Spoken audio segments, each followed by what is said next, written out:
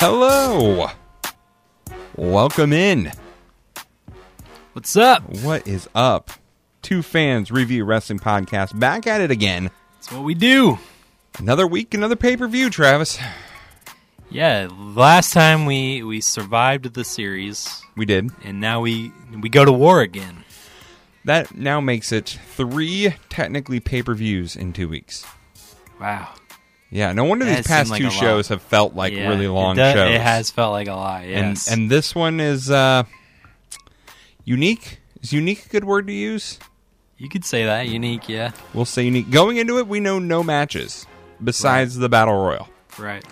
And I think on Saturday night we'll learn about another one, or we did last week, I should say.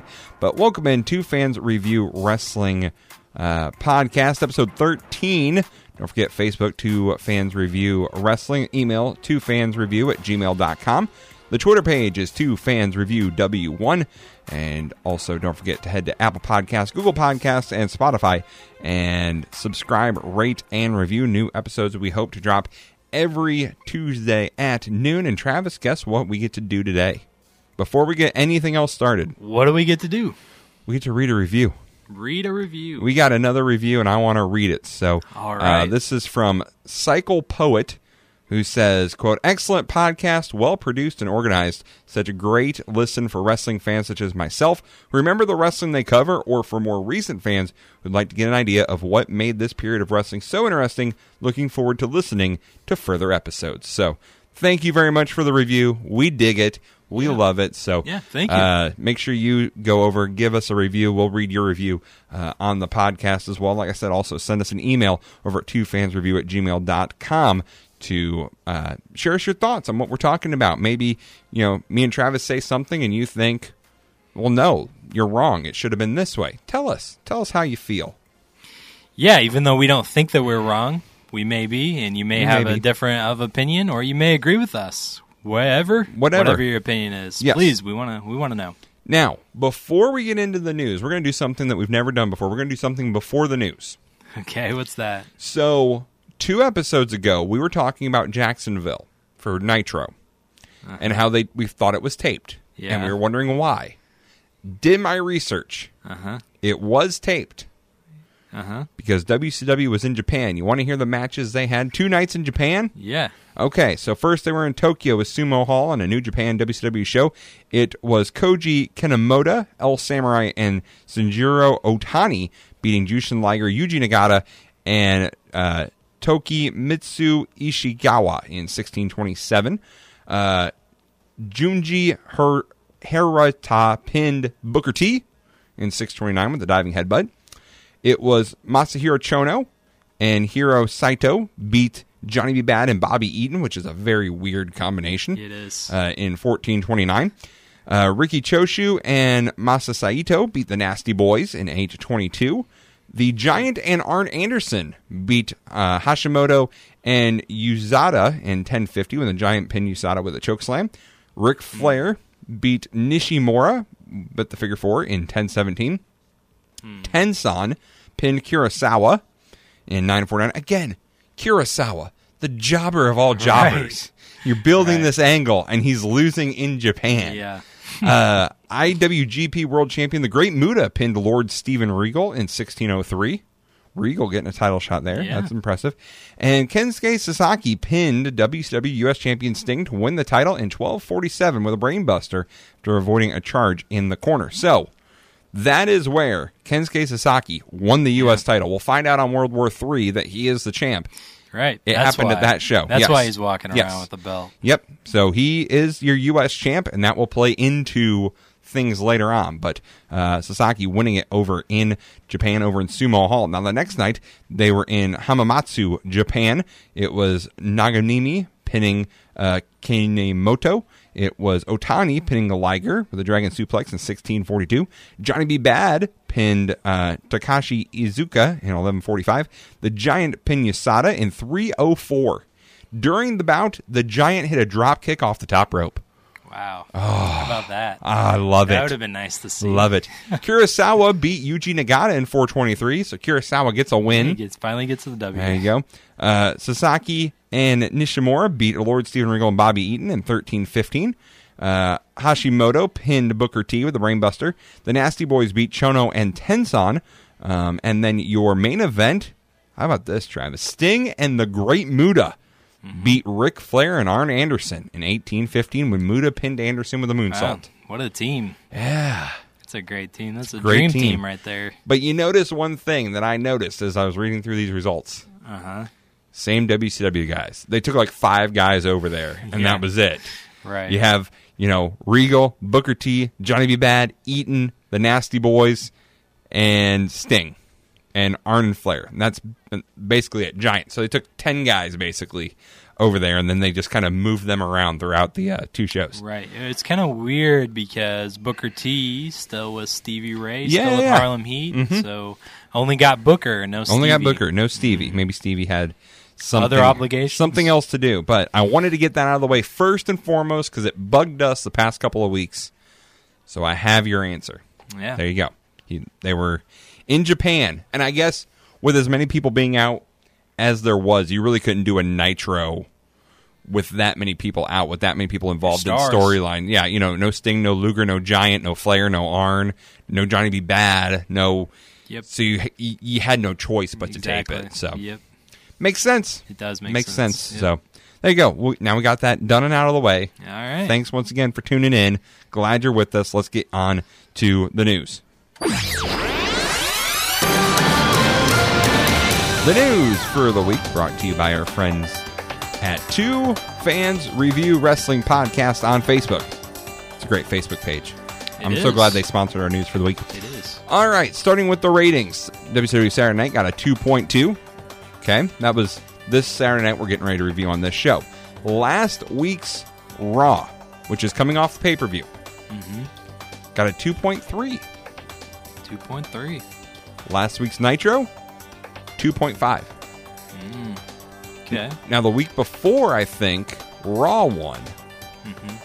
But now, the Raw after the pay-per-view, they lose? Yeah, right. That's very weird. It's very weird. That's something that you definitely don't want to see. No, it's not. So we'll talk about that in a little bit. First, let's get on to the news from Dave Meltzer. Federal prosecutors are investigating possible witness tampering and obstruction of justice in last year's Vince McMahon steroid trial. The Justice Department received information that Marty Bergman, a TV producer who is the husband of McMahon's lead defense attorney, offered McMahon's former secretary and key government witness Emily Feinberg between $250,000 and $400,000 to change her testimony. Apparently, they have been investigating him since before the trial, after reports came that Bergman had offered several other witnesses money to change their testimony. So, there you go. This investigation is trying to determine if the money Bergman offered witness came from Vince McMahon or from McMahon's lawyers. Bribing. Vince wouldn't do that. No. Justice was served. That's right. Not guilty. Just ask him. He'll tell you. WWF did an angle with Shawn Michaels on Raw where he collapsed in the middle of a match with Owen Hart. EMTs tending to him as a show went off the air. Many people in the arena believed it was legit. Now, the angle was done to combat the Sting versus Hogan match happening on Nitro at the exact same moment. The idea is to play off of Shawn's injuries as well. So Michaels is actually suffering from post-concussion syndrome issues from the assault and does need more time off. So this was done to write him off TV for a while. Many people have said they feel the angle is in poor taste. Believe WWF is playing off the real-life sudden death of Olympic skater Sergei Grinkov, who collapsed and died last week. But Dave doesn't think it was that bad. Whether it translates in the ratings will have to be seen. And spoiler, does not. It does not? Does not.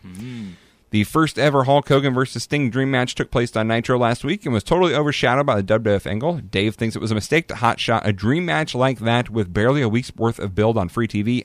I agree. Oh, yeah, totally. I agree. So this is a pay-per-view quality match, yep. And it was for free with little build. It says the show did an average rating and lost to Raw in the ratings this week. So I've been wrong. So these ratings are for this week's episodes that we're reviewing.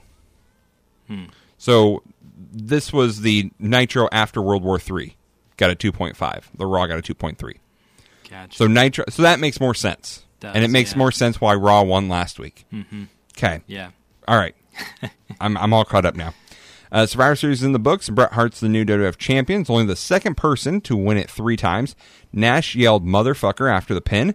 Along with some other of the recent booking, Dave thinks it shows WWF is moving in a somewhat more adult-oriented direction, like sort of a toned-down ECW. Dave thinks it's a response to the success and popularity of the UFC.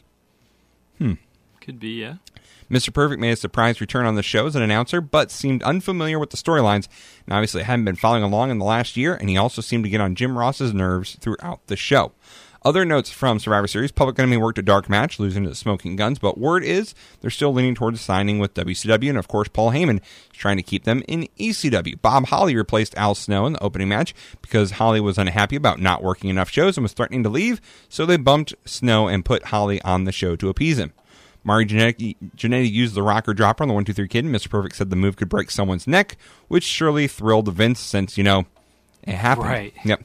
The All Japan women flew 18 hours to work a rush 10-minute match that was disappointing. I feel bad for them. We'll 18-hour flight. We'll see more Japanese women. We will. In this week, and it's weird all of this is happening. It is, yeah. Undertaker wore a scary-looking face mask due to his recent orbital bone surgery, and Diesel seemingly turned heel after the title match. Sabu made a surprise return at ECW's November to Remember.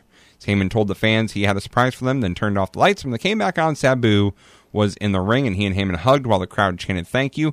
For now, the agreement was only for one show, but both sides are still negotiating, and it's expected Sabu will be sticking around.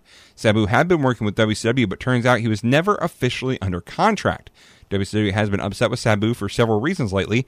They didn't want him brawling outside of the ring so much, and he had been going along in his matches. Also, they were upset when his uncle, the Sheik, threw a fireball at the Halloween Havoc pay-per-view, which wasn't a planned spot. Sabu was unhappy being a mid-carder. On the WCW hotline, Mike Tenay announced Sabu had been fired, but as of press time, no one from WCW had told him that personally. But by showing up in ECW, Sabu effectively quit WCW anyways. Right. So there you go.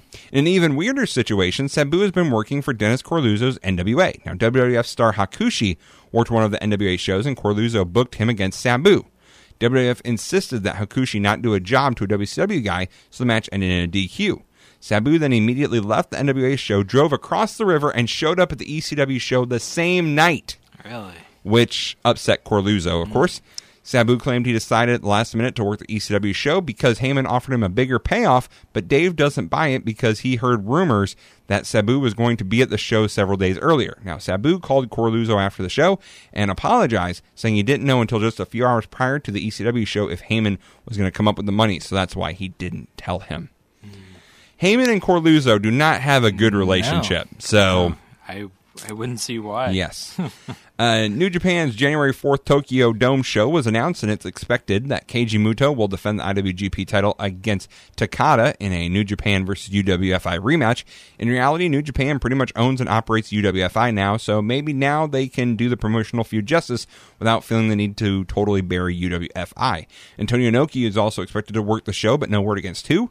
There are also no foreign stars on the show for the first time in years. It's thought that New Japan might be ending its working relationship with WCW soon, as they mostly wanted to have access to Vader, but when WCW fired him, New Japan greatly lost interest in WCW. And a story that seems to happen every single week, I think. USWA is struggling with their usual Monday night shows in Memphis. Competing against both Raw and Nitro on TV is killing them, especially since Lawler is on Raw every Monday and can't be in Memphis. There's talk of maybe moving the shows to Wednesday nights, which would allow them to have Lawler back on every show, but live wrestling on Monday nights in Memphis is a tradition going back decades, and they're hesitant to change that. Wednesday night wrestling, that could work. It could. You never know what could happen. Dave has some notes about... ECW's November to Remember, but we will save that, as a lot of it has to do with stuff that we will see in the coming weeks. But one thing we will not see that's interesting, you ready for this? What's that? Shane Douglas was backstage at November to Remember. Ooh. Woman has denied reports she's leaving ECW. Meanwhile, Conan worked his last ECW show and is reportedly heading to WCW. Conan is still going to help Paul Heyman book AAA stars, though. So, Conan, AAA, WCW, and ECW. Yep, just got his hand in everything. Still no word on when or if Randy Savage is going to have surgery for his tricep injury. I don't know if he will or not. No time soon. Eddie Guerrero and Chris Benoit had a 4.5-star match on Saturday night if you watch it on mute. If you listen to the commentary, it subtracts a star because it's so bad, and Dave says that Dusty Rhodes basically buried them when Tony Schiavone tried to say Benoit and Guerrero are revolutionizing wrestling. Speaking of bad commentary, Sonny Ono is the shits and is ruining the build for all the New Japan guys. So, there you go. Dave is not a fan of Sonny Ono. No, apparently not. Reportedly, the Clique, Shawn, Diesel, Razor, Helmsley, and Kidd, met with Vince McMahon for a while on the road for some house shows, and the purpose of the meeting was for Vince and the Clique to evaluate everyone on the roster one by one and discuss whether they should be moved up or down the card or what should be done with them. Word is that some of the guys the Clique liked were still doing jobs, while someone they thought was useless, a.k.a. Bob Backlund, for example, was getting a renewed push, so it's not looking like they had a whole lot of influence on Vince's decision-making. Anyways, you can just imagine how happy everyone else was in the locker room about this. Right, and these are some of the stories that you hear about the Clique, and this seems like one of their more famous ones of meeting with them and basically saying who they should push and who they should. They should get out. Right. Kama and Bam Bam Bigelow officially gave notice and are planning to leave. Meanwhile, Bob Holly hasn't given notice, but he's apparently sitting home and refusing to come to work. Jean-Pierre is out after having hernia surgery, but no one's sure if he's coming back either. All of the above have been unhappy recently with both the amount of shows they're working and with the Clique's influence. So there you go. That's your news update. Was that kind of Bob Holly's thing besides not being used properly? Mm-hmm. Was that kind of one of his gripes too about the Clique? Supposedly he wasn't well liked by the Clique, but a lot of the Clique members have said that in these meetings with Vince, they went to bat for Bob Holly and said, why aren't we doing more with him? So who knows? I mean, right. It's all... Yeah. Well, it's one thing about if you want to push Bob Holly, but it's another thing of pushing Sparky Plug. Oh. And that's what he's still dressed like. Yeah. So, hey, all Sparky Plug. Yeah. So you got to figure out, who are you? Are you Sparky Plug, or are you Bob Sparky Plug Holly, or Thurman. Thurman. I'm Spark Plug Thurman Holly. There you go. I'm Sparky Thurman Plug, a.k.a. STP. There you go. Yeah. Yeah. All right. That's it for your news. Let's move on to some actual wrestling, and we'll start with this week's ECW.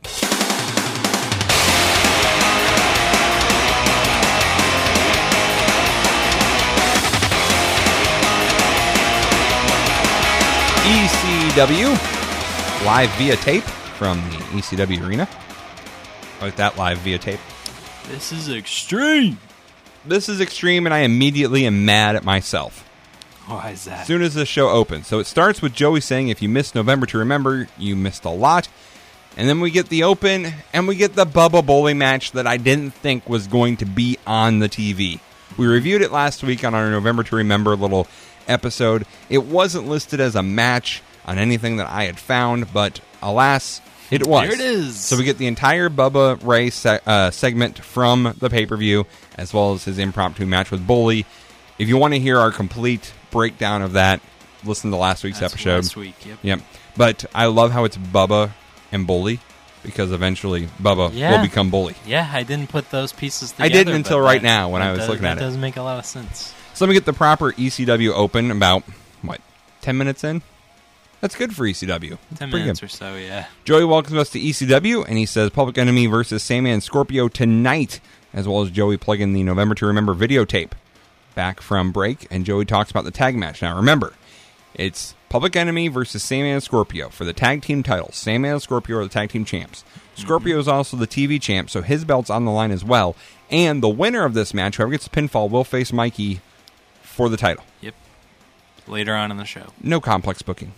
No overbooking at all. Not at all. No. No. So Joey recaps Public Enemy's success at past November to Remembers. I think at this point they are undefeated at November to Remember. That 93 one just looks so weird. Mm-hmm. So we go to the match. Joey calls woman a gold digger, which I still find hilarious because why are you with Sandman? I mean, I know he was the world champ, but... Yeah, exactly. Scorpio, though, holds the ropes open for woman, so... He opens the wrong rope. He does. He messes up. I think she tells him, too. Yeah. She tries not to crack a smile, but she does. Yep, she does a little bit. Public Enemy's out in baseball jerseys, which I think is a tradition they do at November to Remember. Because I think in the past videos from November to Remember's past, they were wearing baseball jerseys. The crowd immediately chants, "Please don't go" to Public Enemy. So, still don't. They know. They're smart. It's the ECW arena. Yep. And I put this match still doesn't make much sense to me. Because, again, if I'm Sandman, besides getting a chance at Mikey, I can't win the TV title. I can only lose my half of the tag titles, even if he's not pinned. Yeah. And if I'm Scorpio, if Sandman gets pinned, I think he kind of lucked into the tag team championship. Scorpio just kind of needed a partner, and he just threw the belt to Sandman. So, so here you go. What does Sandman care if he loses his half of the tag? And he doesn't really care about the TV title. Because Woman would be mad. He only cares about, that's true. Woman wants the gold. Mm-hmm. She wants belts. Any type of gold. Any type of belt, she's happy. So. Yep. Sandman now residing in Utah as opposed to California. Weird. It's just weird. My next note, is this a swan song for Public Enemy? It certainly feels that way. It feels like With the fans chanting, "Please don't go." Yep. And then you have Scorpio doing a little pre-match promo, and he suggests a dance-off. So we get a dance-off, which again feels weird, and it feels like a last moment. It feels like a last hurrah. This doesn't feel like the blood feud that it's kind of been built up to be. You know, if you remember, Public Enemy set Scorpio on fire. Scorpio put Johnny Grunge or Rocco Rock on fire. Like, you shouldn't be having a dance-off. Right. And it's kind of cute when ECW does it. It's funny, haha, when they do it. But if WCW or WWE, they started with a dance-off. And I know it's kind of Rocco's gimmick a little bit. And it's Scorpio's gimmick a little bit, yep. Yeah, but still, those two other companies would be crucified for this. So Scorpio, and in fact, my next note, Scorpio, nice little dance. Rocco then dances, does the robot. He is pretty good. Go back to Scorpio, and I put, this is entertaining. Even though it's not what you expect from ECW, it's entertaining. Sandman then does the Cabbage Patch, and he moves his legs kind of a little bit, and that was pretty good. Woman then dances for a little bit. Public Enemy then does their hand wave thing until the champs attack from behind. So you knew it was only a matter of time, and the heels have to attack them. Sandman got involved, too. Yeah, Sandman doing a little Cabbage Patching, and it was nice.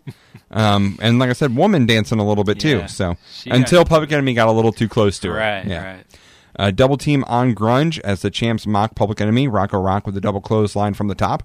Grunge takes out both men with the clotheslines. Public Enemy then takes them out to the floor with clotheslines, and Public Enemy controls the ring. But then we cut to Johnny Grunge hip tossing Sandman to the floor. So again, probably was a good match, but it's going to be cut on TV. Right. Yep.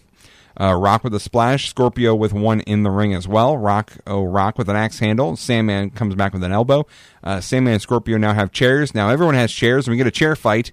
The classic chair sword fight, yes. Yeah. Low below by Scorpio. Then we cut. Scorpio with a chair to Grunge. Scorpio then grabs a fan's prosthetic arm and hits Rocco Rock, while Rock hits Sandman with a pan and some food. And I put, this is just a brawl. Grunge is bleeding. We don't know how. We don't know where it came from. Sandman then jumps over the railing while kicking Rocco Rock, which looked pretty impressive for Sandman. Yeah, exactly, for Sandman. Johnny Grunge with a Vader Bomb for 2. Rock with a pie to the face of Sandman. It's just... I think that's what we had earlier, too. So it's a double pie action. Double pie action. Grunge with a suplex, but Rocco Rock puts mustard on Sandman. They're going over the top. Food fight. Yeah. Scorpio is choking out Grunge. We then cut, and Sandman has a springboard leg drop to Rocco Rock. Scorpio with a splash, and then we fade. And then we fade to Woman yelling. Woman then canes Rocco Rock as he's draped over the ring ropes. Sandman then with a slingshot to Grunge. Sandman gets back dropped onto a table. Rock suplexes Scorpio to the floor. Grunge tries to suplex Grunge, but Grunge is dropped face first. Yeah, he's talented.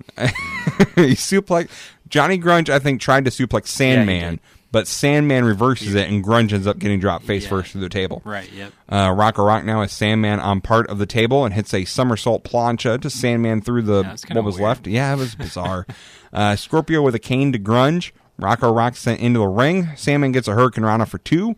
Scorpio with a broom handle to the gut, they said. And I put, this match isn't great. It's not that good of a match. No. Of course, the cuts cut up with the flow of it, but... Yep. Scorpio Splash and a slam and a moonsault for 2. We cut, and Grunge is double-teaming the champs.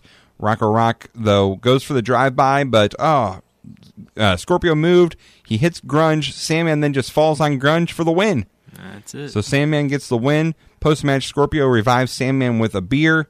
Sandman then dances. Scorpio then drops the beer, and Sandman is upset, but then they hug.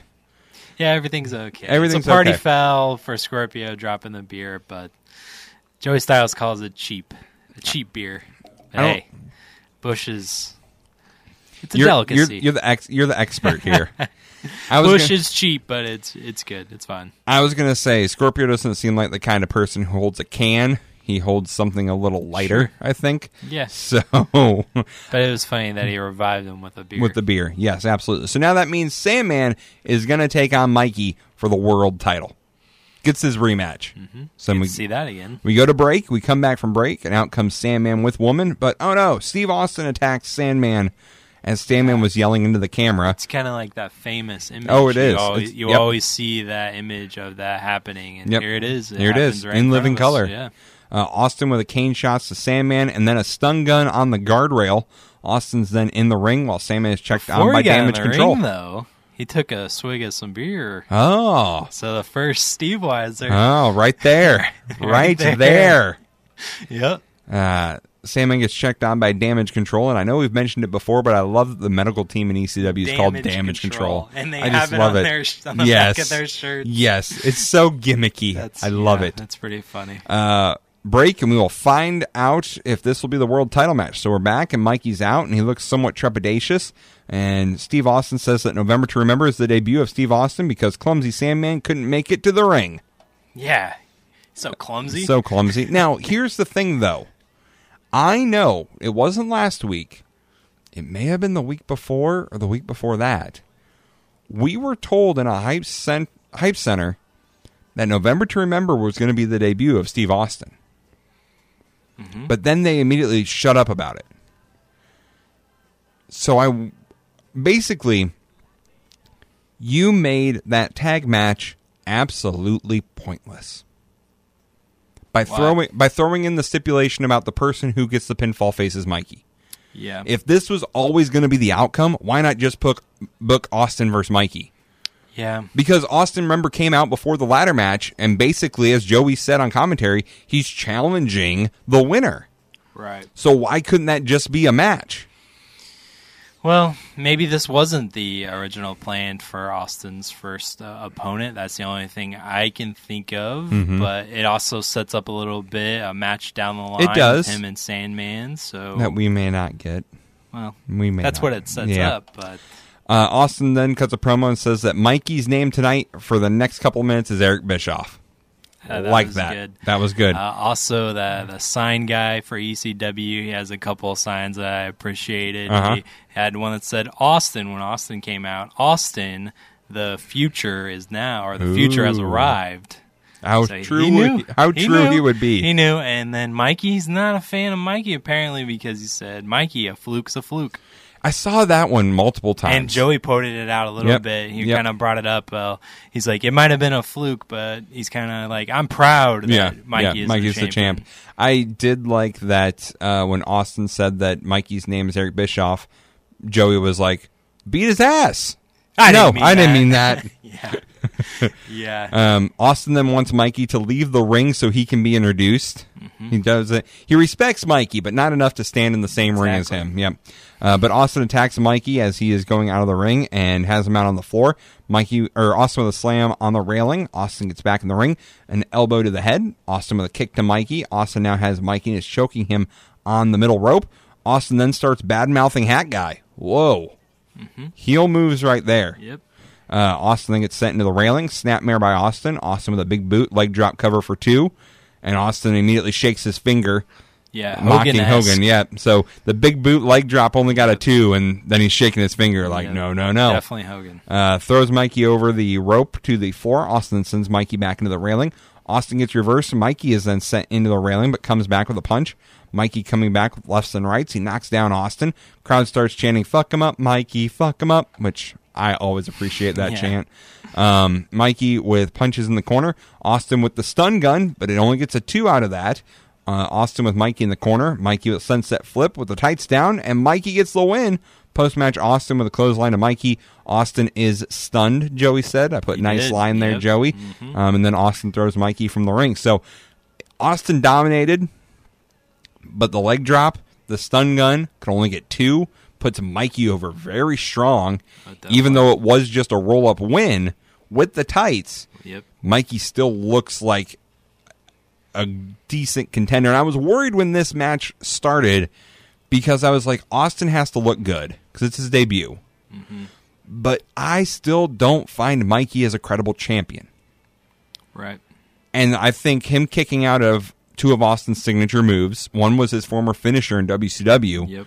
Kicking out of both of those really helps legitimize Mikey as, yes, he is a world champion. A legitimate champion, he's resilient, and he could take the other guy's best shots, but still come back for us. So, even though he got the fluke win, he still looked good. And Austin looked good. I think the booking of this match was perfect. It was. I think you couldn't have done any better.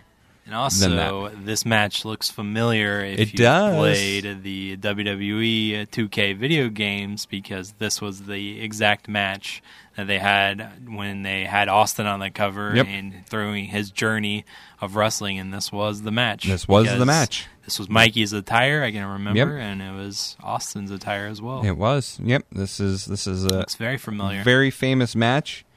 And appreciate Austin while you have him, ECW. Right. We come back, and Raven talks about Ultimate Jeopardy. He says if he loses Beulah, but that's okay. She'll come back like she always does. Raven then is talking about wanting his only friend, but he couldn't be there, and that was Tommy. Raven says that he cried, but he will never cry again. Tommy then attacks Raven, saying, I was there, see you in the cage. And Raven says he will finish Dreamer at Ultimate Jeopardy. So, it was an all right promo, I thought, from Raven, but nothing really to write home about. Have they ever mentioned Ultimate Jeopardy before on television? I think so, because that's the famous shot of, I thought anyways, of Dreamer hitting Raven with the chair. I think that where he's handcuffed to the cage. Mm-hmm. I think that was an Ultimate Jeopardy match. Mm-hmm. But as far as recently, no, this is the first mention of it. So what Ultimate Jeopardy is, Travis, everyone in the match has to put up something that if they lose, they lose. Sure. So I don't know who else is in this match. I guess Raven is, and I guess Tommy is. Don't know what they're giving up. But it's just weird that Raven just throws it out there and mentions Ultimate Jeopardy when we haven't ever heard it uttered on... I guess if you do know ECW and you've watched it before, you know what he's talking about. I just didn't know what I was talking about because they haven't mentioned it yet. Yeah. That's not what I'm looking for. Here we go. All right, I think I found it.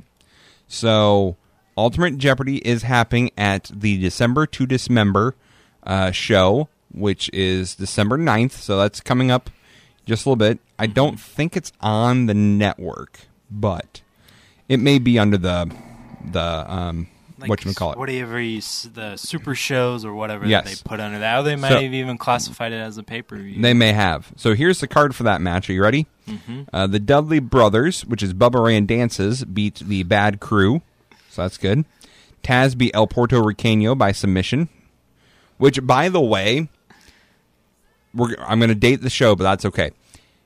AEW After Dark has a wrestler on there called El Hijo El Porto Riqueño. I want to know if that's actually the son of El Porto Riqueño, and if it's not, then there's some good tape trading going on somewhere, because that's a deep cut. Someone's been paying That's a attention. deep cut. They're listening to us. We have a listen in Jacksonville. I saw it in the numbers. Thank you.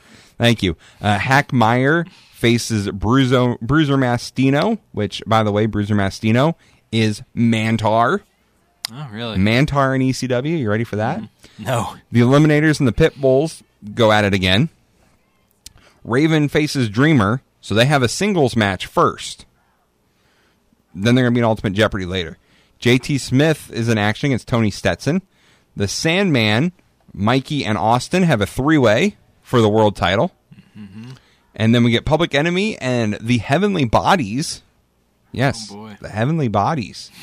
And then we get Ultimate Jeopardy. And here's Ultimate Jeopardy. Everyone's going to give up something. It's 2 teams. Are you ready for these teams? Yeah. Dreamer, the Pitbulls, and Public Enemy versus Raven, Richards, the Eliminators, and the Heavenly Bodies.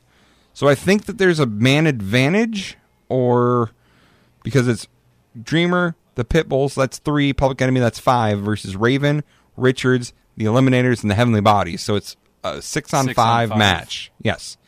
And each participant had a stipulation that would be implemented if they were defeated. Are you ready? Uh-huh. Raven, if he was defeated, whoever defeated him would get his valet Beulah for a week. Oh, for a week. Wow. If Tommy loses, his head would be shaved. Yeah, Raven mentions that. If Public Enemy loses, they would be forced to wrestle one another. Okay. If the Pitbulls lose, they would be forced to split up, and whoever defeated them would get their valet Francine for a week. For a week. If the Eliminators lose, they would be forced to leave ECW, and their manager Jason would have his head shaved. Ooh, If Stevie Richards loses, he would be locked in the cage for 5 minutes with the members of the other team. And if the Heavenly Bodies lose, all stipulations for their team would be enforced. Oh, wow. So if the Heavenly Bodies lose, everyone else on Raven's team has to... I was just going to say, what could the Heavenly Bodies have to like, it's put your on the first line, time on an ECW show, and you're going to be the ones that have to, if everyone loses... Yeah. Oh, boy. Wow. So, yes. Definitely we unique. won't talk about that just in case it comes up. I don't know if it's going to or not. We'll do some looking. If it's not, then, we'll let you know. But I will tell you something. Their January ECW show, their big January event, the ECW Arena, is titled House Party. So take of that what you will as far as the future of certain people in ECW. Mm-hmm. Yep. I won't tell you the subtitle because that would give it away. It just gives it away too much. Yeah. So there may not be some people long for this world. Anyways, come back. Joey talks about Paul Lee being in the ring and how Paul Lee's there. Joey then throws to the moment that Sabu comes back to ECW, and they shake hands, and that's the end. Yep, that's it. Not a great episode of ECW. But, I mean, it did kind of end strong with yes, it did. The Sabu thing and the crowd going nuts, even though for the past however many months they've been disparaging Sabu's name. But now he's back. So now he's back, so it's all good.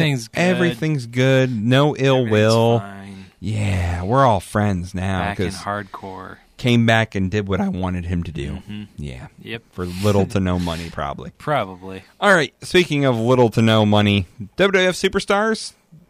Yeah. Let's do it. Okay.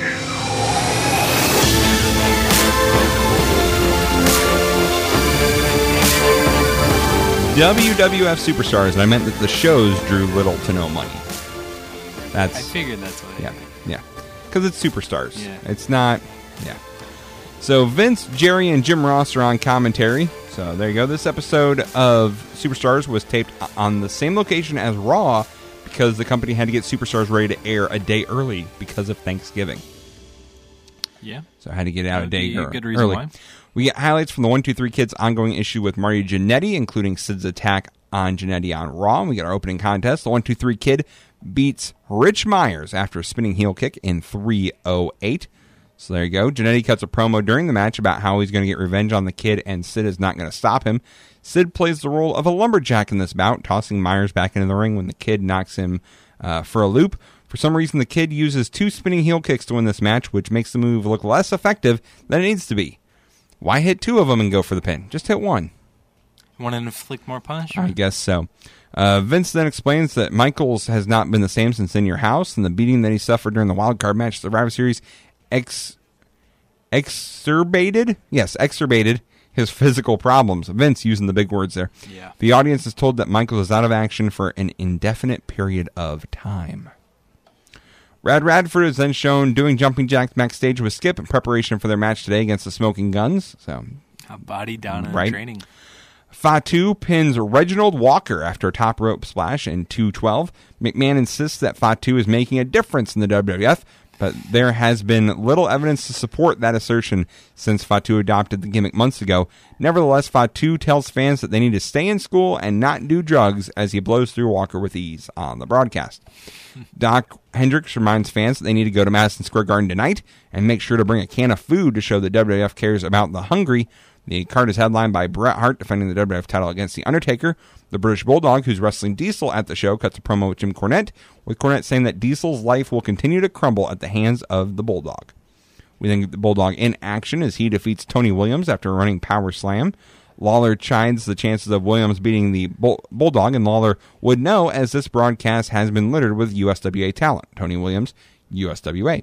He does manage to knock the Bulldog off his feet with a few drop kicks, but makes the ill-advised choice of trying a flying body press, and the Bulldog plants him with the running power slam for the win. Get a replay of Diesel's promo from Raw. Triple H is then shown visiting a hog pen, and he is aghast that real hog farms exist. He complains about the smell. We then go to Henry Godwinn beating Jason Arndt after a slop drop in 151. Jason Arndt, do you know who he is? Who is that? He's a member of the Mean Street Posse. Really? Yes, that is Pete Gas, I believe, is who he will become. Really? It's either Gas or Abs. I can't remember which one. Maybe Joey Abs. Joey Abs. Godwinn tells Helmsley in a pre-recorded promo that he will show him what Arkansas farm life is about at In Your House. So, there you go. Bob Backlund is shown campaigning in the crowd. Godwinn comes by to argue with him, threatening to slap the presidential candidate before Backlund hides behind some fans. Call 1-900-737-4WF to get an update on Shawn Michaels' medical condition. I'll do that. Yep. Goldust beat Ken Raffer with a curtain call in 213. Goldust is showered with faggot chants by the crowd. The first time that there has been a louder reaction like that to this character up to this point. Raffer usually goes by Raper, but the company obviously thought it was a poor choice of name, suggested the P in his name for an F. Goldust puts on his best match yet, aggressively beating on Rafer before debuting his curtain call finisher for a televised audience. So, curtain call gets his debut. Barry Dudinsky then puts over an awful-looking Bret Hart t-shirt that's filled with lots of ugly text. We will see it on Raw. Oh, it's a beauty. It is. And then in your WWF Tag Team Championship match, the Smoking Guns beat Skip and Rad Radford after Billy pins Radford with the Sidewinder in 7-18. Lawler tells McMahon that he would love to face Bret Hart for the WWF title, and because he wants to train to face him at a later date, he will be taking some time off of commentating on Superstars. So, there you go. Having Skip and Radford challenge for the title is not a bad idea in theory, but they've only teamed up once on television, and in that one time they lost to Barry Horowitz on Hakushi. So, right. What have they done to earn a title match? Sunny is the most over participant in the match, getting a big pop when she trips Bart as he runs the ropes. Poor Skip has been so devalued on television that the crowd barely reacts to a somersault plancha he performs near the end of the match. Both teams have good chemistry, with the heels putting Bart in peril with some good double teams and cheating, and the Guns win after heel miscommunication sends Skip flying into Sunny, who hops on the apron and tries to get involved in the detriment of her team. It did get 3 stars, so there you go. How about that? Doc Hendricks does one final sell for Madison Square Garden, with The Undertaker saying that it is time for Bret Hart to face the Reaper, while Bret says he is not going to lose the WWF title in his house, which he interprets as Madison Square Garden instead of Canada, since this is 95 and not 1997. Yeah, exactly. Mr. Perfect then comes to the ring, and Lawler announces that Perfect will be his replacement for future Superstars episodes. So, if you want to listen to Mr. Perfect on commentary, Superstars is the place to go. Superstars. Are you ready for next week? You're going to love this. Next week? Next week, we get one match announced. Okay. Sid and the 1-2-3 Kid clash with Barry Horowitz and Hakushi. All right. You can see Sid powerbomb Horowitz. Horowitz, yes. Straight through the mat, hopefully. Hopefully. That's what we get to see. Yeah, I'm done with I'm done with Barry. He can go away now. He came around. Yeah, he's nothing, so. There you go. That's right. He had his moment in the sun at SummerSlam. That was the moment. After that, he can go away now. Go away, exactly. Horowitz. Go away, Barry Horowitz. Go away. All right, you ready to go to WCW land? Yeah.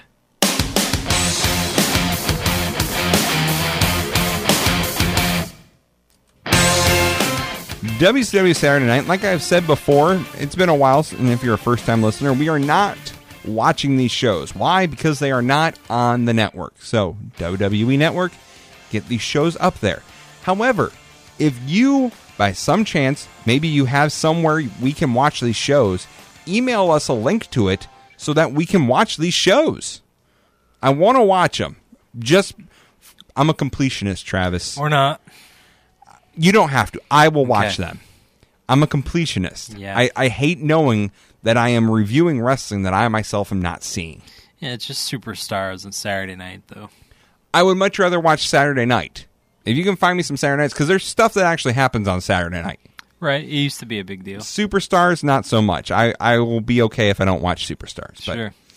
I want to hear Tony and Dusty more, if I'm 100% honest. Oh, I definitely agree. I want to hear more Tony Schiavone. Yeah, I would agree with that.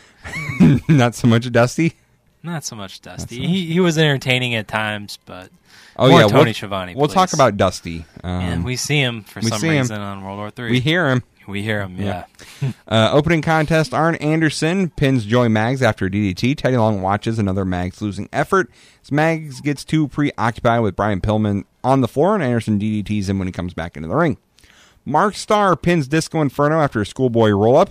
Starr gets the win. It ends his own 3-match losing streak and gets Disco out to a 4-match losing streak. Trying to make the best of a sad situation, though, Disco dances at the end of the match. So even though he lost, he's still going to dance for you. Dance. Gene then interviews Disco, who is delusional, says that he recently beat Starr as part of his Shake Your Booty tour. He hypes himself as a favorite for the World War III Battle Royal because he beat some jobbers last week on WCW Pro. There you go. Now I'm going to win it all. Win it all. Don't bet on him, though. No. VK Wall Street pins Barry Houston after the stock market crash in 355.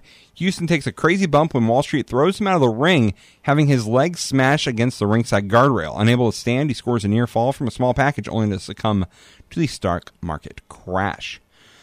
Chris Benoit beats Eddie Guerrero after a Flair interference. Actually, this is a Flair pin in 1104. This is the third match between the two. It ended in double knockout last week, so the audience is treated to a fourth bout today. Guerrero has assembled quite a following from the Atlanta crowd who cheer for him as Benoit makes his entrance. So, good match. Benoit needing to get the win here since he's going to be in a U.S. title match against Sasaki. Ended up getting 4 stars, Travis. It's pretty damn good for Saturday night. See, it's stuff like this I want to see. Like, I want to see, we're not getting nearly enough Benoit Guerrero on Nitro. Malenko. Matches like this. I want to see this. Yeah, this match I would. Yeah. Okerlund then interviews Benoit, who says that the United States champion Sasaki will be leaving Virginia in an ambulance. Says that the 4 horsemen work together so that one of them will leave World War III with the title. Okay. Kevin Sullivan then beats Eddie Jackie after a double stomp in 26 seconds. Okerlund then interviews Sullivan and Hart brags about how the Dungeon of Doom took the WCW title away from Hulk Hogan, and Sullivan recaps why he hates Hogan. So, there you go. There's that. DDP with the Diamond Doll pins Bart Sawyer after the Diamond Dream in 431. Fans are treated to another Star Jobber rematch as Paige beats Sawyer on the June 24th episode of Worldwide. So there you go. The Doll gives Paige a 9 during the match, only giving him a 10 when he does a pancake slam. Some fans facing the hard camera flash 0 signs as Sawyer tries to take advantage of Paige going shoulder first in the ring post on a blind charge. Lands a few drop kicks to Sawyer, but Paige catches him with the Diamond Dream off the ropes to quit fooling around and go on to World War III on a winning streak. Okerlund then interviews Paige and the Doll. Paige says that things are going well for him, but they will be bad for Johnny B. Bad at World War III. Promises to rip his ears off and put them in his back pocket so Bad can hear Paige kick his ass. That's unique. Paige has to self-censor the last bit because of the Turner people. The Doll is still upset that Paige seems to care more about the television championship than he does about her. Scott Norton gets a win as he pins Doug Becker with a reverse shoulder breaker in 1:02. There you go. Hacksaw Jim Duggan beats Tom Burton after a 3-point stand and clothesline in 4:49. So there you go. One Man Gang is formally introduced as part of the Dungeon of Doom after WCW Prime jumped the gun. The gang says he lived in darkness until the Master and Kevin Sullivan pulled him up. Tells Hulk Hogan that he needs to be afraid of him. While this is happening, the Zodiac runs around and makes random noises. So there you go. A video package hypes the Sting Flair match for World War III. I guess that now makes 3. So 4 matches we know. We now know 4. We know the Battle Royal, the U.S. title, TV title, and Sting Flair. There you go. No it's hard coming together. No time like the day before to hype it. Lex Luger then beats Jerry Lynn, Mr. JL, via submission to the torture rack in 7:55. So, actually, no. Jerry Lynn wrestled as Jerry Lynn in this match, which is strange since he's already Mr. JL in WCW. But they had him just be Jerry Lynn, which is weird because JL is a basically. Yeah. So why not? That's whatever. Lynn scores a few hope spots with some aerial moves like a missile dropkick, but one dive too many results in a power slam and a torture rack for the win. It went 7:55. If it would have been about a 4-minute match, it would have been great, but it was way too long for what it was.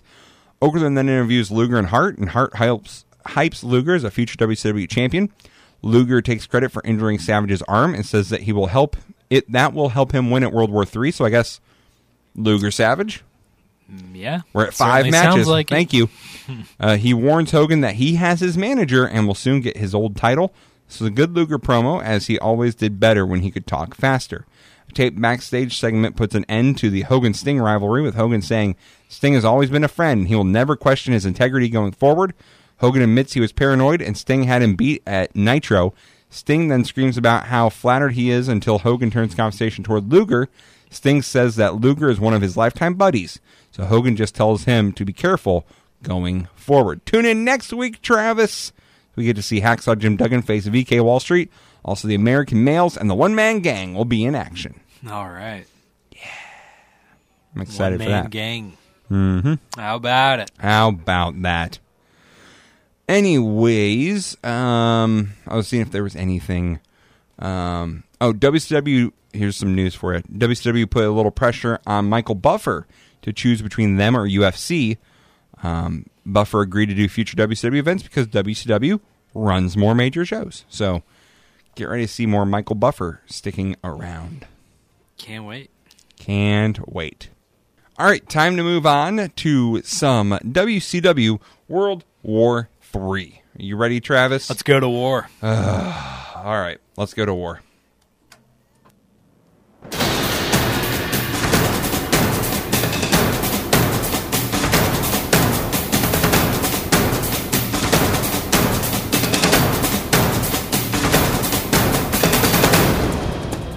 World War III. Took a long time to kick in. I know. It was a long intro. It was, but I like it. It's got a nice war theme to it. It does, definitely. So, we are at war. It's WCW World War III pay-per-view intro from the Scope in Norfolk, Virginia. It's got a unique look. It does have a unique look. I don't necessarily know if it's good or not, but it is unique. I will make comment of that later. All right, let's just talk about it now. I don't like the lights in the ceiling. No, I'm not a fan of them. Sorry. Not a fan. Huh. I kind of like it. It's unique. Unique doesn't always mean good. Sometimes it just means unique. Well, but it's different. This show, by the way, had 110,000 buys worldwide. That's down from Havoc, which had 145. So it is the second lowest bought pay-per-view of the year. The lowest will be next month at Starrcade, which is not good. No. But on a positive note, 12,000 people was a sellout. But of the 12,000 that were there, 8,000 paid.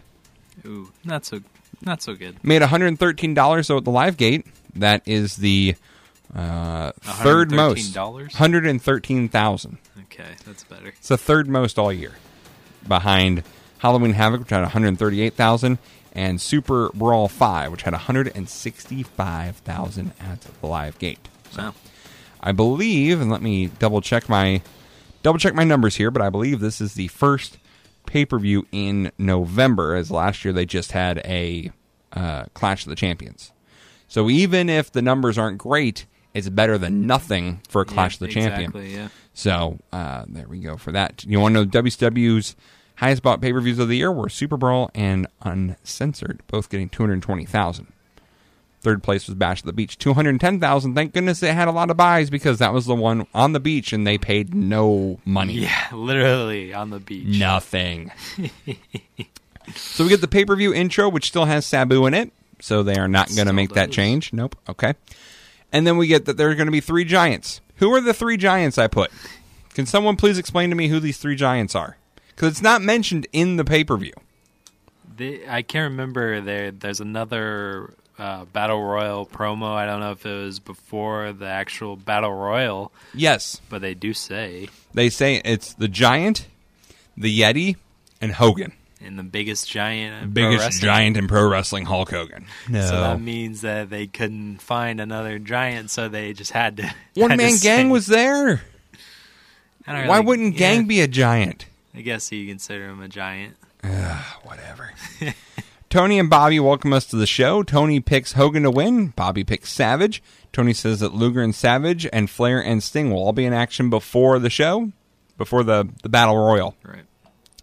Gene then does a promo on like the old 1990-91 WWF Superstars announce set. Right, where Gene should be up on that little stage there. I don't like it. I do. Are you a fan of that? It's an old school thing, and it gives you old school WWF vibes, that little bitty staging area. But this is WCW. I know. I don't want WWF vibes. I want WCW. But, I mean, it gives you old school Gene. Like, this is where Gene would always interview people. I want them on the set. I want them on the set of Saturday Night with Tony. That's where I want them. No interviews on the shows. Well, would you agree? Few too many interviews on this show. There was a lot. We'll talk about them. There was a lot. Gene has Savage, Sting, and Hogan. Hogan says, you know something, Mean Gene, immediately. Hogan calls Savage and Sting his 2 best friends. Hogan then gets rid of the dark side of Hulkamania, and he throws it in a bin, and then the bin just magically catches on fire. And Hogan says he will never question Sting again. And Savage apologizes and says Sting is the coolest guy in the world. Yeah, the coolest. Hogan talks about Macho Man's arm being perfectly fine. And then he pulls out an observer from our friend Dave Meltzer and says, "Observe this, brother. This is what we call a rag sheet." Rag sheet. And he throws it in the fiery bin and he burns the observer and he says, "This is garbage because the internet now has all the scoops." Yeah, because he said the rag sheet said the Giant was going to win and yes, that Savage was hurt. Yes. And the whole time when this bin just magically explodes, Savage in particular, he's just running around the thing. But he was Sting really close. Sting and Hogan are very worried about this, this bin that's on fire. When it blew up, because it literally blows up this little bin, this little trash can they have. Savage wasn't that far away from it, and he kind of moved really quickly, like, "Oh, brother!" Hey. But Savage really wasn't worried about it. No, after that he wasn't. But Sting and Hogan were very concerned about this. So was Gene a little bit. Put that fire out. Put that fire. Not a great. Okay, maybe I was too young. But did a lot of people have internet in 95? No, I don't think so. No. Like, that's like a 97, late 97, 98 thing. Like, that was when the Internet Explorer discs. They were trying to make it something with AOL and everything. Yeah. So maybe it wasn't. It's bigger than what we think. No, I just don't think of it as. WCW uses CompuServe. Well, CompuServe. There it was. There it was. We're going to get a video hyping Johnny B. Bad versus DDP, and that's our opening match. DDP versus Johnny B. Bad. TV title versus the Doll, because if it's a pay-per-view in 95, Johnny B. Bad's on the opener. Don't you worry. Johnny B. Bad runs to the ring. We get a tie-up. DDP gets Bad in the corner. The two then lock back up and go to the floor. Bad with a right, and DDP with an eye poke. DDP then gets set into the post. DDP with a double axe handle. Bad with a cross body, but he rolls through for a 2. Bad with a Samoan drop for 2. Headlock takeover by Bad for a 1. DDP shifts his weight, gets a few near falls. DDP with an overhead hammer lock. Then DDP with a hair pull. Bad with an arm wringer, but DDP with another hair pull. Bad then gets a hair pull and he gets chastised by the ref, which I always love that in a match. When the heel's able to get away with it, the face tries to do it. The ref's like, "Hey, you can't do that." And the face is like, "He just did it to me." Right. DDP misses a dive and goes over the top rope. Should have been a DQ, but they said no because his momentum carried him. Johnny B. Bad with a 619. Doesn't hit anything, just does it. And then he goes with a crossbody out to the floor. DDP then gets the Doll in front of Bad. Bad then sent into the rail. DDP steps on the hand of Johnny B. Bad. DDP then whips Bad into the corner and hits a back suplex. DDP with a spinning pancake. The Doll doesn't give him the 10 that he asked for, though. DDP is in control. But Bad catches the boot of DDP and spins him. And if you know anything about DDP and you catch his boot, don't spin him. He's going to hit you with a clothesline for 2. Exactly. DDP with a back elbow. I think that's spot 495 in DDP's list. Vintage arsenal right there. DDP with a back elbow in the corner. DDP with a corner shoulder thrust. And right here, I hate the roof being as lit up as it is. It's distracting to me during the matches. But that's just my opinion. With it. DDP misses in the corner. DDP misses a kick, falls down. DDP with a big right. Johnny B. Bad with another kick, and then another kick, and then Bad with a punch and an atomic drop, a few lefts, a big right. Bad starting to build momentum. Bad catches the leg, ducks the clothesline this time, so we learned. Bad asked for a 10, and she gives him a 10+, does the Diamond Doll. 10+. Bad then with a sit-out powerbomb for 2. DDP with an elbow in the corner, a roll up with his feet on the ropes for 2. Tilt-a-world slam by DDP for 2, but Bad rolls him up for a 2. Spinning head scissor by Johnny B. Bad. Bad misses the bad mood, though, as DDP put his knees up. DDP with a gut-wrench gut buster for 2, which I don't know if that was what the move they were going for. It looked kind of delayed and iffy. Bad goes behind, but Page with an elbow. DDP with a tombstone. Bad reverses it into a tombstone of his own for 2. Bad with a big left that sends DDP out to the floor. Johnny B. Bad then with that slingshot splash. The Bad move. Bad with a slingshot leg drop for the win. And at this point, the Doll looks very shocked. She doesn't know because now she's part of Johnny B. Bad, and then gets in the ring and they hug. Yeah, because this was Kimberly's services was kind of on the line here. She was, yep. And Kimberly, after the match, she's not so sure that she wanted that outcome. Yep. It kind of seemed like she didn't really want to leave Dallas. She just wanted him to treat her better. Yep. But now, as Bobby in. Heenan says, she's got to get a job now. Now, here's the thing, and we'll talk about it more in later matches, but I want to bring it up here. The design of the rings, Travis. I was not a fan. What I wasn't a fan of was that they only really wrestle the one-on-one matches. They only do it in this ring number 1. Now, we'll see that they do venture over to the other rings as well, but they only just go to 1 here this year. There's 2 problems I have. One is if you haven't seen the show, which I suggest you go and watch on the WWE Network, just for the sheer insanity. Yes, the sheer insanity of the Battle Royal. You have a ring in the upper left. If you're looking like down on it, like you're in the top of the arena, upper left, upper right, and then center. They're touching corners. Mm-hmm. There's 2 things I don't like. Number 1, put them all in a straight line. Put them all in a straight line. Why do you have to have it offset? Camera-wise, maybe? It doesn't work out with the camera. I mean, they've done 2 rings side by side, and they've done 2 ring battle royals side by side. Because they've done... the whole argument of why you don't do 2 rings is it cuts down on some of the seating. And so if you do another ring side by side, that would probably go even more. Not saying that this setup here accomplishes that, like gets more seating, but I don't know. That would just look weird. A 3 in a row rings. I think that would just look weird. It reminded me, and it fits perfectly. It reminded me every time they showed it of Mickey Mouse, because it has the 2 ears and the face. It just, for some reason, and we're taping. That's what they were going. We're taping Saturday night at MGM. Disney. Yeah, so why not? But the other thing that bugged me is why the numbering was what it was. The 1 in the center was 1, then 2 was upper left, and 3 was upper right. Yeah. Why couldn't you just have like 1, 2, 3? Why did the one farther down have to be 1 and then 2 and 3? Because number 1 was right front and center. Because number 1 was where Hogan was. It's the hard camera. It's where Hogan was. Well, that too. That's I can't be in ring 2 or 3, brother. It's got to be in 1. Number 1, right in front of the hard cam. I am number 1, dude. Yep, that's right. All right, moving on. Mean Gene in the entryway. Well, first, before we move on from the match, I thought this match was a good opener. The near falls were good, and I actually like this one a lot better than their previous opener at Havoc. It was a good match.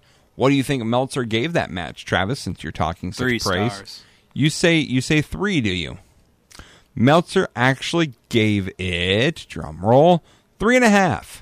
3.5 there for that match. So it was good, at least for 3.5. It wasn't a bad match at all. We then see Mean Gene in the entryway, which looked much bigger. It looked huge, that entryway. I didn't see it whenever they were coming out, but it had like structures and, metal just everywhere. Yeah. And compared to what we just saw last week with Survivor Series, which had this little tiny tunnel and this little tiny light truss, it looks much more major league than WWF does. I don't know about major league, but it definitely... It looked like it cost more. It looked like it was more money invested into it. It looked more professional. At the end of the day, they're just coming out of the tunnel. Well, or out yes. of the curtain. Yes, they are. But at least WWF has that little Survivor Series thing that they were walking out of that they always did in the 90s. To me, the stage is part of the ambiance of the show. I agree. And WCW stole it here. Yeah. Compared to Survivor Series, which, yes, has the tunnel, but that's it. They had fans behind that tunnel, if I remember correctly. Yeah. So there was no stage on the Survivor Series show. Mm-hmm. This is an actual stage that feels grand. Yeah. Especially later on when everyone's walking out. It feels big time. Yeah. At least to me, anyways. Gene then talks about the WWF steroid trial, and we read that in our news. Johnny B. Bad then joins Mean Gene, and Bad says that ain't no way to treat a lady, and that he's going to teach DDP some respect. Why? You didn't win DDP. You won the doll. Yeah. So Bad wants Doll to think about managing him, says doesn't want an answer tonight. Mm-hmm. But he obviously wanted an answer within 24 hours, as we're going to find out. Obviously, yes. Doll says that the best man won tonight, and she doesn't really know what she's going to do. So, yep. Great. We'll then go to our next match, as it will be Big Bubba Rogers taking on Jim Duggan in a taped fist match. Duggan jumps him from behind because he's a big face, and I don't want to watch this. This was an unannounced match. I don't want to watch this. Pay-per-view. Taped fist. Otherwise, Hacksaw tapes all of his forearms. Yeah, his whole arm. He has like 2 casts on his arms. Yeah, basically casts. Duggan attacks Rogers on the floor. Duggan with a big right arm. Duggan is going to hit Rogers with his 2x4, which the ref stops, but I don't know why. I would assume if it's taped fist, there's no DQ. I would think so, yeah. Rogers with a few rights, but Duggan comes back with 3 total clotheslines, sends Rogers out to the floor. They go into another ring, which I think was ring 2. Duggan then puts Rogers' head between the ring posts, which was a creative spot. Yeah. Yeah, the Bobby and Tony, they have a little bit of an exchange of Jim Duggan's grandmother apparently was a taped fist champion in Ireland. Remember? That's why he went to Ireland? Yes. We were talking about that. Grandmother He's roots. finding his tape fist roots. Yep. I do remember that. Stupid. That's his grandmother that was there. So she was a tough old lady. Tough old lady. Yeah. Mrs. Hacksaw. Hacksaw Meemaw. Mamaw Hacksaw. Yeah. Duggan, Mrs. You know what she walked around with, don't you? What? A 1x2.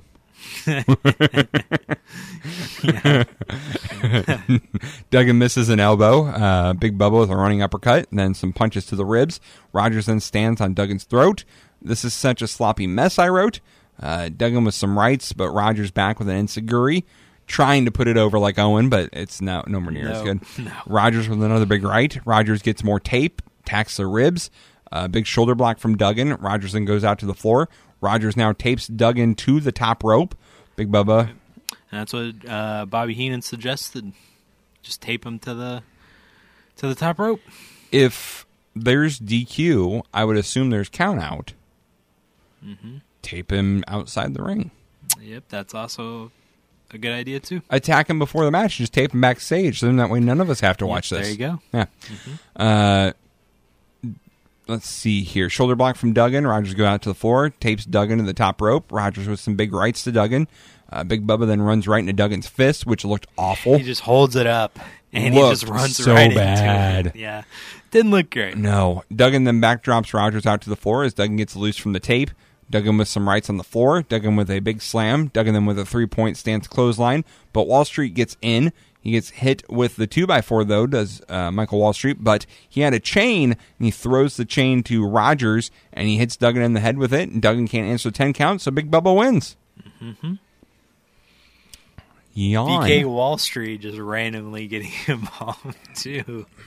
There are 3 guys I really don't want to see feud. Wall Street and the police getting together here, working together. There's one the PI detective. I don't want these 3. No. This is like 1991 WWF. No. Like, get out of here. Announcers hype the pay-per-view. We then get Mean Gene with Ric Flair, and I put, why are Sting and Flair fighting again? We just saw them fight a few weeks ago on Nitro, and Sting won clean. Why are we doing it again? That is a good point. Yep. But I don't really know why they're doing it again. No. They haven't really even interacted the past couple of Nitros since that match. Right. So it's like, what are we doing here? Still stuff to be settled. This is not a great Ric Flair promo. No. Flair says the Battle Royal is all part of his master plan. How? You had nothing to do with this. It's all a part of his plan. You weren't a part of the Dungeon of Doom. You didn't come out at Halloween Havoc. You didn't sign Hogan's contract. None of this is you're doing, Rick. No, but he does have all 3 of his enemies, or 3 of, you'd say, the faces of Sting, Luger, or Sting, Savage, and Hogan in the same place at the same time. Yay. I don't know what plan that was, but... That's not a plan. And it wasn't his exact plan, but... The 3 people who don't like you are all going to be in the ring to fight you. They're all going to be in the same place at one time. How is that a plan? So is the Horsemen. There's 4 of us and 3 of you. Exactly. Yeah. We get our next match. Is it Cutie Suzuki and Ozaki versus Bull Nakano and Hokuto. Tenay is joining the commentary team for this, and I've put at this point that both Azuki and Hokuto were on the Survivor Series teams. That is wrong.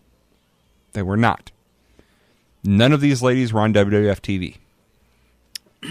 One of them looked kind of similar, but maybe not. I don't know. I looked it up. According to CageMatch.net, which I trust, none of these ladies were on the WWF shows. Those were. I know Bull Nakano wasn't. Nope, I know she wasn't. I did my research. None of the other 4 were either. So you have 8 Japanese ladies. Well, I guess 7 because Alundra Blaze. But 8. No, we had 12. No, yes, 12. Math, good. 12 Japanese ladies on 2 pay-per-views, and spoiler alert, 2 Monday night shows? Or was there a match last? There wasn't a women's match last week on WWF. I don't think so. So you're getting 4 matches within 2 weeks of women's revolution, Travis. Yep. The Japanese women are coming over here and taking over, and they're starting the women's revolution. Spoiler alert, guess what? What? None of the Japanese women are on the WCW versus Japanese pay-per-view, even though someone who would be on WCW to fight them is joining the company in the next week or 2. No. They're not on Starrcade. Oh, man. So what is this opportunity. just to show Vince anything you can do, we can do it too? Yep, absolutely. Or was it to show a certain someone, this is who you're going to wrestle? Because we're 2 weeks away from that happening. Yeah. That could be some motivations. I don't know how soon the 2 sides talked to each other, but I it's definitely not out of the realm of possibility that Bischoff say, "Hey, you can do this, we can do this better." I think their contract was up the 1st of December. So this would be the 27th. Mm-hmm. So they had to be in talks because, like I said, we're 2 weeks away from debuting. Yeah. So I think that could be a little bit of a motivation, but it's true. And Mike Tenay joins the broadcast. Thank you, Mike. And yes, because he gives some good insight, like JR tried to on Survivor Series, of the background of each of these 4 ladies. And yes, he does a pretty good job of doing so, trying to put over each individually. You know, we know that Aja Kong got put over huge on Survivor Series, and not only does Bull Nakano get put over strong, but the other ladies as well. And Bobby Heenan doesn't know Mike's name. No. It's Mike, right? Yeah, that's funny. Heels attack, double team by Nakano and Hokuto. Nakano with a big hair whip, followed by a second. Hokuto tags in with an elbow to the back, double team biting from the heels. Nakano keeps biting. Cutie Suzuki comes in, but Nakano keeps holding on to Osaki. Hokuto sends Osaki to the ground. Nakano with a splash for 2 after Suzuki breaks up the pin. The heels are in total control at this point. Ozaki comes back with a DDT, tags in Suzuki. Drop kick by Suzuki for 2. Nakano coming in, but instead we see a double half crab by both the faces. Suzuki with a few kicks to the knee. Suzuki with a big back drop on the leg, another half crab. Nakano, though, pulls Suzuki off. Nakano moves and hits a powerbomb on Suzuki. Nakano, though, misses the moonsault, and a pair of double foot stomps make it 4. That is a penalty, Travis. Double foot stomps make it 4, but it only gets a 2, so it was 2 foot stomps from both Osaki and Cutie Suzuki, but it only gets a 2. Nakano then with a double suplex to the 2, but Hokuto misses the splash. Nakano breaks up a double suplex. Hokuto with a double cross body block, a double Hurricane Rana for 2. Osaki and Suzuki up top and get double clotheslines. Osaki with the half Nelson suplex for 2, which looked very nice. Hokuto with a big German suplex, looked good again. Nakano, big clothesline for 2. Nakano misses the double clothesline, but Hokuto with a double clothesline of her own. Hokuto then with a flip splash from the top out to the floor. Looked very nice. Yeah. Very nice. Nakano with a Doomsday device for a 2 after Suzuki makes a save. Nakano then goes up top and hits the big diving leg drop for the win. Decent match from these 4. There were times where it felt a little clustery-ish. Yeah. Where there wasn't a lot of tagging in and out. Yeah, again, these Japanese women have difficulty with getting in to the ring before tags are made, and then they have to awkwardly, as they pass each other, or they're already in the ring already.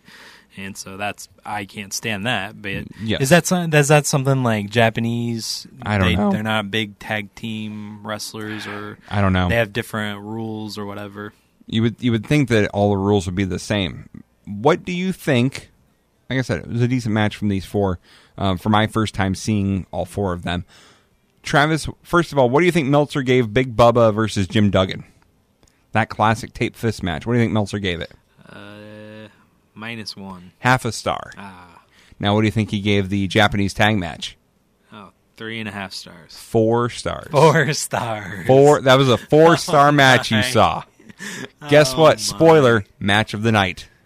Oh, my God. No match gets more than that as far as stars go. He's not biased, Travis. No, he's not biased. Not at all. Gene then with another Hotline promo, and we get Luger and Jimmy Hart joining Gene. Luger looks so gross. He's so jacked. He looks unnatural. Luger then went for a 5 from Jimmy Hart, but Jimmy Hart just leaves him hanging. He left him hanging. It was funny. And then if you look at Luger when he's doing his promo, his eyes are down and he is reading. Yeah, I noticed that too. Reading 1,000%. Look at the camera, Lex. Yes. 1,000. So he's like looking off screen, and it's I did notice that. And it was a nothing promo again. No, not really. The point of these promos I still haven't figured out. Because they're not doing anything. Is it to kill time? Are we that short on time that we need probably so. Luger to come out and read his script? Yeah. He might as well, they might as well just had a giant cue card that they were holding up at the bottom of the screen. You're right. I'm sure that's what they were doing. Oh, next time I want him to actually come out with the script in his hand and read it from there. Yeah. Good stuff. We then go on to our next match as it's Chris Benoit versus Sasaki with Ono for the U.S. title. And remember, these two faced on Nitro in a not great match that Chris Benoit won. I forgot about that. Yeah, because remember we were talking about why are they burying Sasaki, especially right before he has a Sting U.S. title match. Guess what? He won the Sting U.S. title match. Now he's going to face Benoit, who beat him. So it kind of makes sense in a long about way. Yeah. But I still wish Sasaki would have won the first match to kind of give him a little bit of credibility. Yeah. To get that win before the U.S. title win. Yep. But then I guess he'd have no one to face at World War III. Mm-hmm. 2 tie up, and Benoit with a chop in the corner. Sasaki comes back with a few chops in the corner of his own. Benoit then goes behind with a waist lock. Benoit with a drop toe hold and an armbar. Benoit with a hammer lock. Sasaki with a backdrop. We then get a test of strength, and we cut to the crowd for a very long time. Crowd shot forever. We missed action in the ring. Benoit bridges up, powers back up, does Benoit. Benoit in control with the arms wrapped up. Sasaki, though, powers out, starts kicking Benoit. Sasaki with a big slam, make it 2 for a 1 count. Sasaki with a headlock. Sasaki with a shoulder block, but Sasaki with an overhand head slam as well. Benoit with the body scissors. Benoit then with a suicide dive out to the floor. Ooh, bad wording. Sorry. Yeah, bad wording there, and he almost takes his head off with and on the guardrail too. I didn't think about that when I was writing. Sorry. It was a dangerous. He did almost hit the railing, and that's why I think that little nook, because that was the nook of the fans coming forward. Yep. You got to get rid of that. You got to just have that straight. You can't have it jut in like that. Mm-hmm. Someone will get hurt. Something like that. Yep. Benoit sends him back in the ring. A suplex by Benoit for 1. Benoit with the snap mare, figure 4 neck lock. Sasaki with a power slam for 2. Sonny Ono now is on commentary. They said something about Starrcade, but we don't hear anything else besides that really. Sasaki with a suplex, but Benoit with a few Germans. Sasaki, though, comes out, hits a big clothesline. Why? Because he's Japanese, and he must work Japanese strong style. That's right. Sasaki gets countered, and Benoit hits a tombstone. Just a tombstone and a diving headbutt for 2. Benoit with another few chops. That's the second tombstone of the night, by the way. Just pointing out. Mm-hmm. You're killing the tombstone here. Benoit with a top rope hurricanrana for a 2. Benoit with some kicks, but Sasaki hits a power bomb and a submission, but Benoit got to the ropes. Benoit then with a clothesline, but Sasaki hits one of his own and hits, I believe it's the Emerald Flosion for the win. I didn't quite know, and the announcers really didn't help say what the move was. No, of course not. So I don't know. It was basically he picked him up and dropped him on his head. He did. For the win. Yeah, he's really spiked him. What do you think Meltzer gave that one? Half Japanese, so. Yeah, I know. Yeah, it's easily 3 1/4. 3 1/4. Yep. Good job. On the dot, Travis. Yep, right on the dot. You figure in the work weight with Benoit and the Japanese superstar, so yeah. That match went less than the Big Bubba Jim Duggan match. Of course it did. By 8 seconds, so that could be an error. Yeah, but still. Of course it did. Of course it did. Mean Gene's then with Sullivan, the Giant, and Jimmy Hart. Sullivan says that the Dungeon of Doom will take no prisoners. The Dungeon will prevail. Giant says it's going to be Hogan and him. Giant then does an awful rhyme, and Giant just yells to end the promo. Again. I think Gene says that your father wouldn't be too happy with you right now. Yes. Stop it, Gene. Yeah. Stop it. Stop. Just cut it. Cut your losses at this point with that.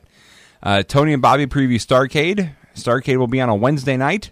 Why is it on a Wednesday? Wednesday night, but the graphic says Sunday. Yes. But Tony says Wednesday. But I think Sunday is Christmas Eve. So I think that's why it's on Wednesday. I don't know. It's either. Weird. So I got to do some math and figure out where exactly that show is going to go. Because it messes all of us up. Bobby then talks about Sullivan ending Hogan. We then get a video package of Luger versus Savage. We then go to Savage with Gene for his second promo of the night. Nothing major said, just that Luger and Savage have a date with Destiny. Oh, no. Something major. Oh, I'm sorry. I didn't think so. That Savage says his arm is 1,000,000%. Oh, that's better than 100%. Yeah, great. Thank you, Savage. His arm is 1,000,000%. It can't be 1,000,000%. It can only be 100. Nope, he's ready. It's 1,000,000%. It's 1,000,000. God. One of Savage's many quotes. I love that guy. So we get our next match of Luger versus Savage. Savage being held back in the ring, but he attacks Luger as Luger comes in. Heenan does point out the big bandage. He does have a big bandage on his arm, his arm, so he doesn't know what's up with that if he's not hurt. Savage choking Luger. Luger sent into the corner, whipped into the other corner. Luger puts the boot up, though, and Savage hits a clothesline. Savage then with a Boston Crab. Luger's sounds is out of control. Out of control. Luger gets to the rope while he's in the crab, so Savage must break. Savage and Luger then battle on the apron. Savage then sends Luger into the railing. Savage kicks Luger. Savage with a big slam. Jimmy Hart's now up on the apron, but Savage hits the diving elbow, but Hart's distracting the referee, so no pin for Savage. Mm-hmm. Luger then gets sent out through the ropes to the floor. Savage then sends Luger into the railing. Luger, though, reverses Savage. Luger then racks Savage out on the floor to try and get the count-out win. Luger rolls back into the ring. Savage comes in, and Luger puts on an arm bar and gets the win. Luger, though, won't let go of the arm. So Sting runs out and gets in Luger's face. The two men talk, and Luger lets go and leaves the ring with Sting. Yep. So flip it from Nitro. Yep. Little callback there of Luger talking to Sting, letting go Flair, and now we see the roles are reversed here. Not worth it. What do you give that match? It was a quick match. 5:28. Yeah, super quick. So we'll get 1. 1 1/4. Mm-hmm. I would give that a dud myself. There was nothing to that match, but I guess Savage just to hurt Savage more on the and he arm. did get the visual pinfall from the elbow. So we then get video hype for Sting and Flair. So now we go to that match. Sting versus Flair. Flair's out in purple. Sting is in white and yellow. Sting and Flair have a face-to-face with Flair talking to Sting. Sting leaves the ring 1 and enters ring 2. Sting then follows Flair to ring 2. Sting with a punch, big press slam. Flair, though, pokes the eyes. Flair with a punch to the gut and a right to the face. Flair with a big chop, but it doesn't do anything. Another big chop and a strut, but Sting back up with a clothesline and a 10 punch in the corner. Sting with a hip toss and a drop kick, and Flair then gets out of the ring and runs like a madman to ring number 3. We then see Sherry and Parker coming out, standing in the aisleway. Yeah, oh yeah. Flair with a chop while we see Parker and Sherry kissing in the aisle, because if you're gonna do that, you got to do it during Flair and Sting. That's the only match that this makes sense. Mm-hmm. Absolutely. Yeah. I don't know. Maybe have the tag champions on the show, and you could do it then. How about that? How about not have them on at all? How about put them in the Battle Royal and they can kiss their way out of the Battle Royal? There you go. Because there's enough stuff going on, it wouldn't matter. Yeah. They could have been in the Battle Royal, and I just missed them. Yeah. Sting comes back with chops, kicks, and punches. Sting clotheslines Flair to the floor. Flair then walks up the aisle, but slowly walks back. Flair and Sting then lock up, and Flair controlled the arm with some chops, but Sting counters with a press slam. Bobby predicts the future, saying that things are going to change in WCW in 1996. He couldn't be more accurate with that description. He was spot on. Sting misses a stinger splash on the railing. I have seen him go for this at least 3 times. He has never made it. Quit doing it, Sting. Flair with a chair. Don't know why, but the ref stops him from using it. Sting then gets set into the railing. Flair rakes at Sting's eyes. Flair with a chop, but again, it gets Sting back up. Sting grabs him around the throat, but Flair hits a low blow on Sting. Flair then with a kick to the ribs, while Parker and Sherry are shown watching the match from Gene's stand up there by the entryway. Flair sends Sting into the corner. Flair then with a stomp to the head. Flair drops the knee on Sting. Flair then stalking Sting, and he hits him in the back of the leg, so Flair's starting to work over the leg. Flair with another kick to the knee, excuse me. Flair strutting around the ring again. Sting gets thrown over the top rope. Why wasn't that a disqualification? Different rules. Oh, sorry. Different person in charge. Every match is a battle royal tonight, because that's all. Nah. Flair tells someone in the crowd to shut up. I think at one point he also made a thrusting motion to someone in the crowd as well. Did. Flair on the floor with Sting. Flair in the ring. In the Marriott. You can see breezes. Flair in a ring. In ring number 3 now with a chop block to Sting. He's running out of rings. I said that earlier. They want like 6 rings, and Flair's just going to run between all of them. He's running out of them. Flair with a face rake. Flair with a back suplex. Flair with a figure 4 in the middle of the ring. Thanks. Now you got me picturing Ric Flair at the Performance Center with all their rings they have, and he's just running around each one. Yep, Thank you. Come on. Come on, Sting. Come on, Sting. Come get me. Flair punches the knee, and he starts slapping Sting, but Sting hulks up. I wouldn't do that, and so the announcers don't think that's a wise move either. Nope. Why would you do that? You could say him trying to get more, I I don't know what you call it, more punishment on the knee with punching, and the announcers say that they've never seen it before Flair do that. But then why would you slap him? Because that just wakes him up. And Sting hulks up and he turns it over, but Flair releases the hold. Sting blocks a hip toss into a backslide for 2. Nick Patrick then pushes Flair. So, God, your favorite ref. My favorite ref. Sting no-sells the chop, Nick though. Patrick. Flair with another chop, but Sting no-sells it. So what does Flair do? He runs into ring number 1. Sting. I'm glad someone did it, though. I'm glad that in one of these one-on-one matches, we had someone go from ring to ring to ring to ring to ring. Because if you have the 3 rings there, why not use them? Big Bubba and Duggan. They only did it once. They did. Sting with a whip and a press slam and 2 clotheslines, but Flair again pokes the eye. Flair goes up top, but Sting stops him and throws Flair off the top. Flair with a corner bump, Sting with a clothesline, Sting with punches in the corner, but Flair tries an atomic drop, but Sting counters. Sting and Flair up top, and Sting hits a superplex. Sting then put on the Scorpion, and Flair gives up. Just like that, Sting gets the win. Flair looks like a jobber, losing to Sting in 2 straight matches. When was the last time we saw Ric Flair win a match? I know. The cage match versus Arn? That was in September. It's true. We're in November. Flair's got to get a win at some point. It's true. Spoiler, it's coming. I think that it's coming. It's a little harsh to say jobber. Okay, jobber's a little, but he gave up. He gave up. He didn't 2 tap straight out. matches he's given up against Sting. Because he's a heel. He's got to give up. He's a weak. I would rather have a roll-up. Nope. Sting, nope. And if you've seen a Sting and Flair match, you've seen all the spots in it before. This one was not good. I think thought it was all right. It wasn't one of their best. I think Flair was stuck in second gear because he knew he immediately had to turn around and be in the Battle Royal. I don't think he wanted to get above second gear. Well, yeah, he's got to save himself, pace himself. What do you think Meltzer gave that one? 3 stars. 3 3/4. 3 3/4. Yes. Right. So then the announcers hype the Battle Royal, and they talk about Savage, Sting, and Duggan, and everyone who wrestled earlier being at a disadvantage. And Bobby Heenan predicts that no one who wrestled earlier in the night will win the title. Mm-hmm. And throughout the whole night, Bobby was trying to sell the Battle Royal, and I think it was in the Sting and Flair match, because I put some random notes somewhere, so I don't really know where this goes, but it was saying that the winner of a Battle Royal used to get thousands of dollars, and someone was going to walk out tonight the World Heavyweight Champion, and that's worth millions of dollars. And so you've seen what people will do for thousands. What are they going to do for millions? I remember him saying that. We then go to... He's always like... Well, what about tomorrow night on Nitro? On Nitro, I don't know, What's Bobby. What's going to happen tomorrow night? I may not have a voice. I don't know, Bobby. He was always trying to sell Nitro on pay-per-views, though. We get video hype for World War III Battle Royal. The 3 giants are Yeti, Giant, and Hogan, like we said.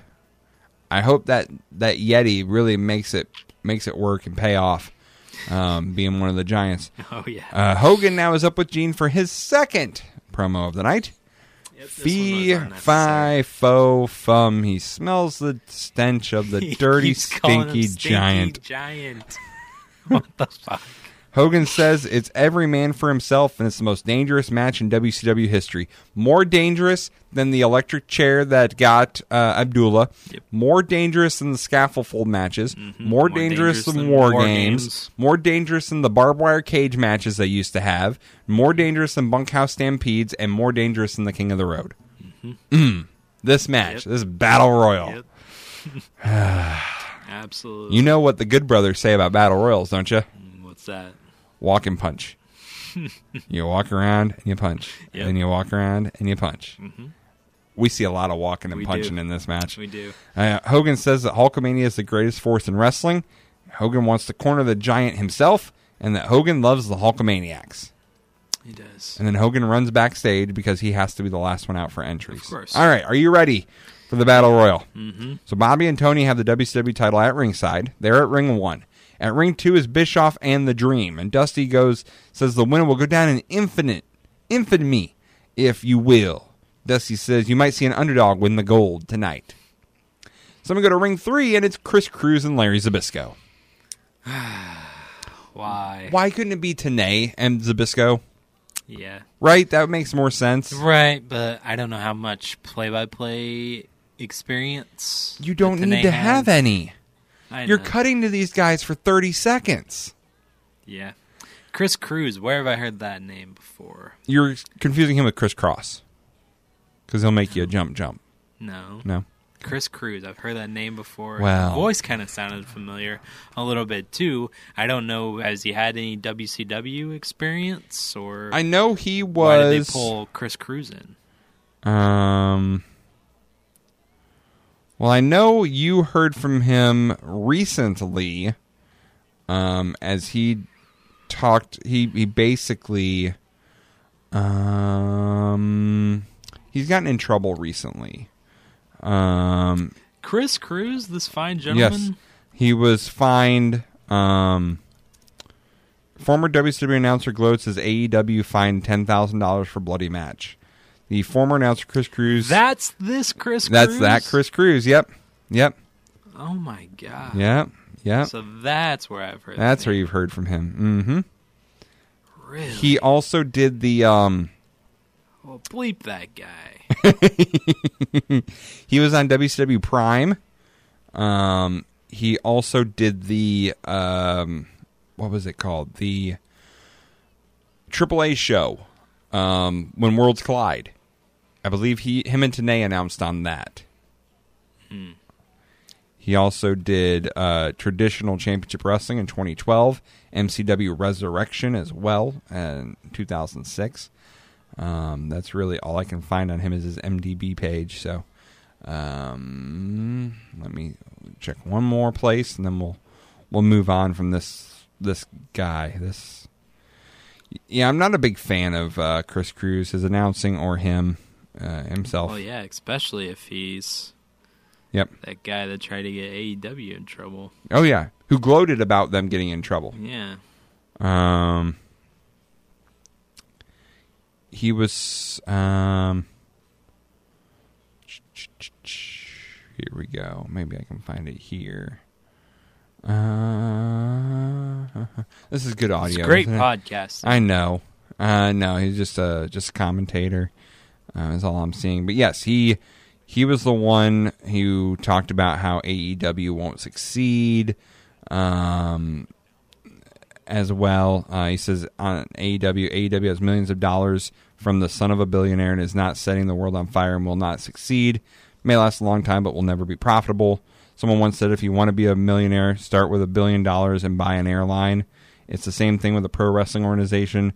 It's just going to bleed you dry. Not everything is guaranteed to last forever. It's my conviction that wrestling has seen better days. Yeah, bleep that guy. Yeah. Yep. He is on Twitter, followed by John Cena. Well, that is great. That's something that I didn't... If this is really him... Yeah. Justice at Crispy Cruiser, and it kind of looks legit. He's responded to some posts that says it's him. He put this... And he's got no avatar on his Twitter. Okay, then maybe he updated, but yes.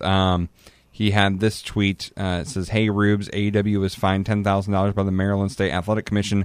I'll provide more later, including a copy of the consent agreement. Now go away. Stop bothering me with your existence. Also, the new Facebook look, WTF.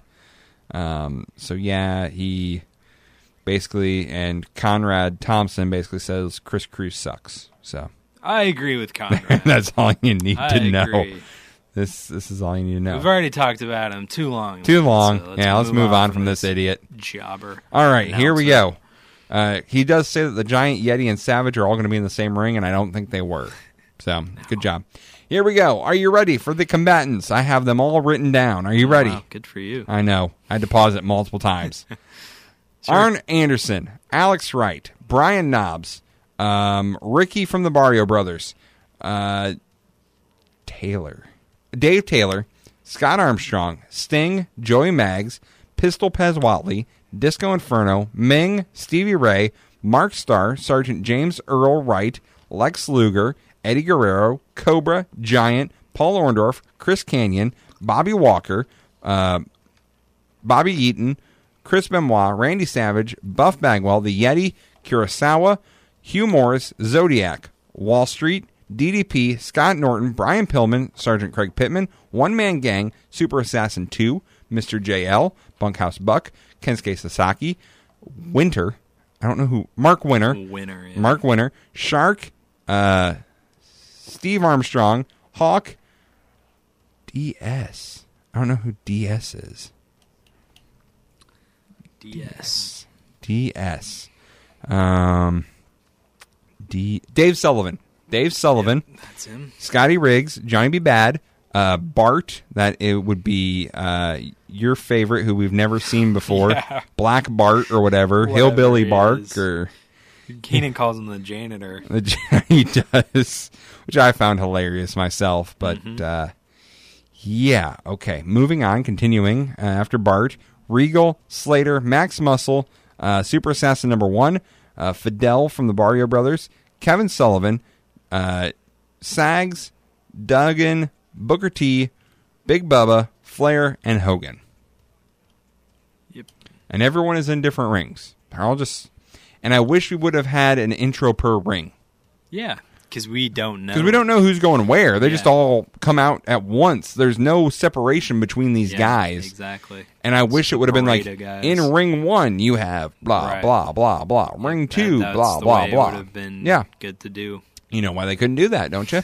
Why? Because Hogan was in ring 1, and Hogan wanted to come out last. Just intro ring 1 last. Well, that makes no sense. Go from 3, 2, 1. 3, 2, 1. No, that makes no sense. Problem solved. And everyone just standing in the ring is funny. Like, they're all just standing there ready to go. Right. But Buffer has to do his elimination. And if you watch Buffer do this intro, William Regal steals the show with his facials. Yeah, he does. He looks worried. like he doesn't want to be there. He's paranoid, looking behind him, and his facial expressions are pretty golden. I totally lost what Buffer was saying because I was so focused in on Regal. And I wish, though, that Buffer would announce it all 60 men. Because I want to hear all the different names. I want to hear all the different names he'd have for these guys. It'll be a little bit extra.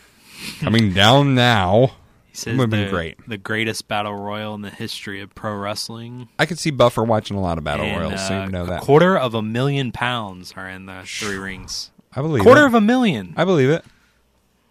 Okay. Maybe not. I don't know. It seems like a lot. I mean, One Man Gang and the Giant, they're both like 300-some pounds together. Yep. Hogan's 325. If you listen to him. And the Yeti. Yeah. So maybe. So Pyro goes off, and we are underway. And I put, this is crazy.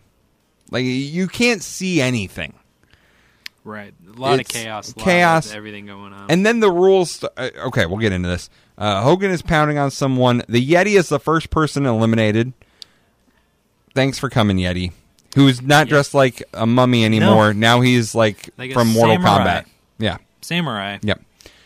Dusty then starts talking about clubbering and how you're going to have to clubber someone. There's a lot of clubbering. Yep. I had a mini mark out moment when Hogan and Hawk fought because we never got that. And I'm like, that would be an awesome clash. That. But this is the only time we'll get it. People are getting eliminated, I think, but I can't tell what's going on. Flair and Hogan are then fighting on the floor. I don't know if they're eliminated or are they just out on the floor. The bottom rope. Mike Winter is eliminated. I know that. Somewhere along the way, I put in my notes, I lost an Armstrong. So I think one of the Armstrongs got eliminated. I lost an Armstrong. Hogan being triple teamed. Zodiac's beating on Savage. This is stupid. And then I put, why isn't Dean Malenko in this? Yeah. We talked about this off air. Well, where is he at? I did my research, Travis. He's in Japan taking part in New Japan's Battle Final 95 along the way. On this night in particular, he beat Yuji Nagata. He gotta work those Japanese dates. I believe that this was part of like the Super Junior tournament. Yeah, that makes sense. And he won the only match he lost 2 single matches. That's to Ozami Kido and Jushin Thunder Liger, but he won the rest of his one-on-one matches. So there you go, including Otani, who we will see at some point. He was able to beat him as well. We will not see Dean Malenko back on WCW TV until December 18th. So, yeah, long time without Mr. Malenko. Yep. However, his final night in New Japan, are you ready for this? He loses to Saito and Sabu, who beat Malenko and Wild Pegasus. I don't picture Sabu being in New Japan. Right. The night before that, it was Black Cat and El Mexicano beating Malenko and Sabu. So that'd be crazy. Yeah, weird. Okay, so that's why Malenko's not here. He's in Japan. Mark Starr is eliminated by Bryant Knobbs. State Patrol is eliminated. Orndorff is out, but I don't think he's eliminated. I think he went under the bottom rope. Cobra is eliminated. I then put, why is Nick Patrick in the ring? He's in the ring. I don't know why. I then put, I don't know if I can take notes on this. Right. I don't know. A lot to go on. I know that Giant and Ming are randomly fighting. Yep. The Dungeon of Doom is imploding. It's imploding right here in front of us. And no one cares. No one. Not a soul cares. No one. I was looking to see if somewhere else had the eliminations, but they don't. So I'm just going to keep going here. Bart is eliminated. Arn and Luger fight on the floor. Super Assassin, I believe one is eliminated. Max Muscle's eliminated. Eddie Guerrero with a sleeper on the Giant. Hogan is in trouble, almost eliminated. A Barrio brother is eliminated, as is Stevie Ray and Brian Knobbs. Sting then jumps at the Giant. Alex Wright is eliminated. Scotty Riggs is eliminated. Ring 2 is down to 10, so they all go into Ring 1. So now Ring 1, even though it's not down to 10, it's now got like 23 people in it. Yeah. Eaton and Slater are eliminated. The Giant's choking out Regal. Luger and Arn still fighting on the floor. Wall Street is eliminated. Norton's eliminated. There's a stretcher out there for someone. You say Scott Norton is eliminated. Yes. Chris Cruz apparently thinks this is a big deal because this was funny. Norton is out. Norton is out. Yeah, he is. He thought that was a big deal. It happened right next to him, but he thought that was a huge deal to yell this. That was funny. There's a stretcher for someone. We don't find out at this point who, but there's a stretcher for someone. Ring 3 now moves to Ring 1, so we have all 30 men in Ring 1. DDP and Savage square off my next note. Bit. Savage and DDP with a preview of their feud in 2 years. Yeah, they could be some good matches. Yep. Savage goes right after Luger. One Man Gang and the Dungeon of Doom attack Hogan. Arn and Meng work together. Pittman has his code red submission on someone, which is dumb to do in a battle royal. Yeah, that'll get it done. Yep. Joey Maggs is eliminated.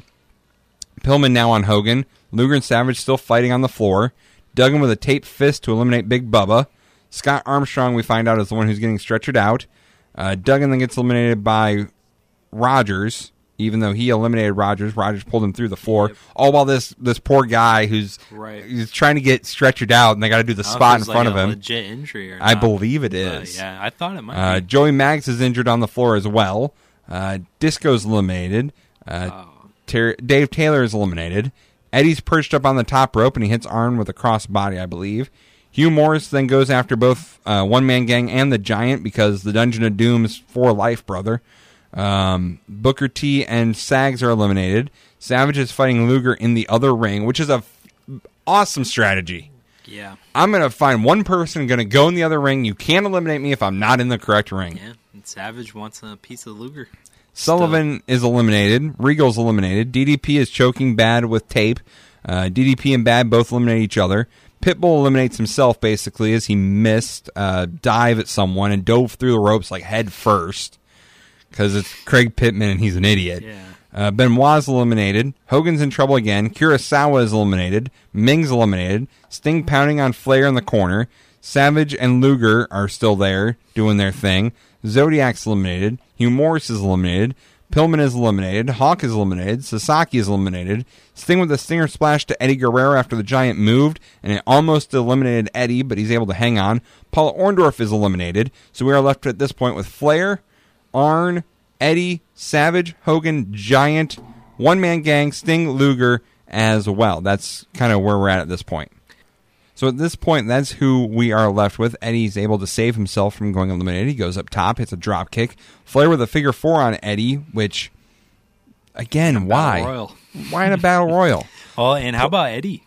Oh, yeah. Look good. With all of these superstars, and he's in here with some heavy hitters now. Everyone besides One Man Gang and Arn, technically, and Eddie, world champ at some point or another. Yeah. So Eddie has done a great job and all these stacked people, and he's still in. However, it really makes me want that Eddie Flair match that we didn't get last week on Nitro. Yep, that's true. It would have made sense that they had a match on Nitro, and then at the Battle Royal they crossed paths again.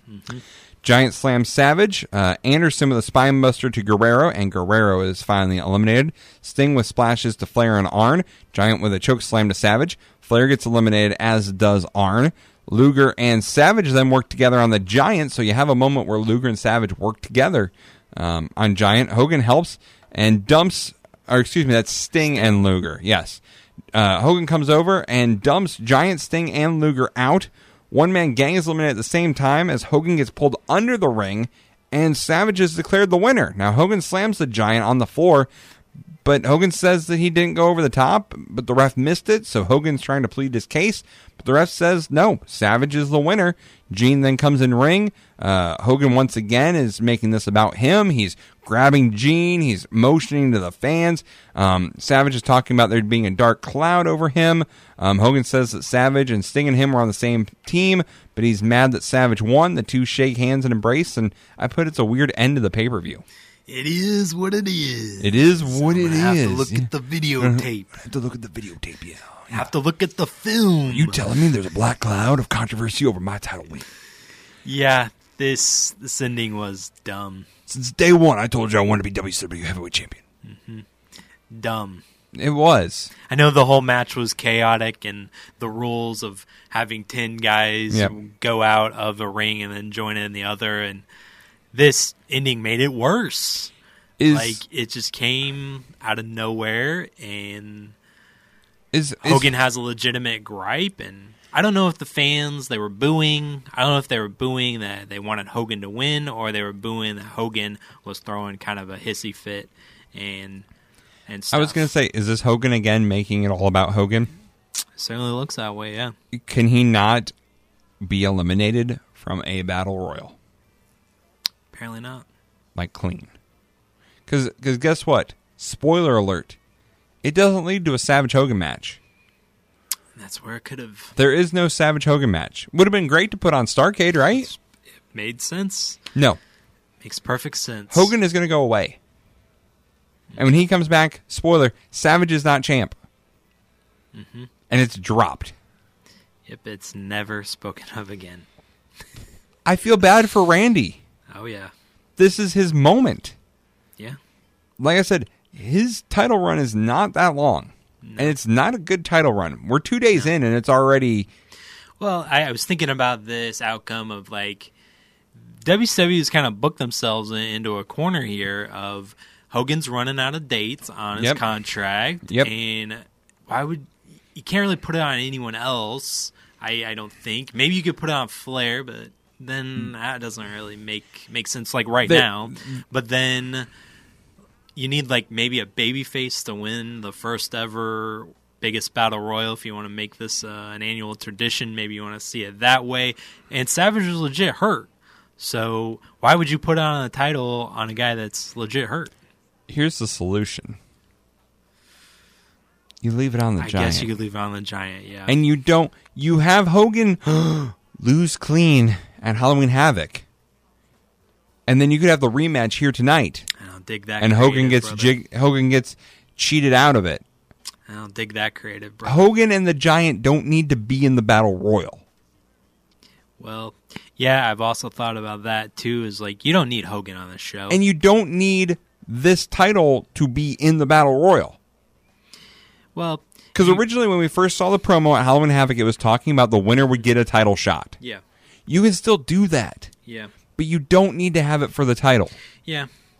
I just see it as Bischoff seeing it as, this is bigger than the Royal Rumble. So but like we need to make this a tradition. So we need to put the very first one, have these extra added stakes of an actual title on the line, and he wants to make it bigger by adding Hogan and star power into the match. But you don't need Hogan themselves in the corner because you can't have a clean win, and now it's like it doesn't make me want to tune into Nitro.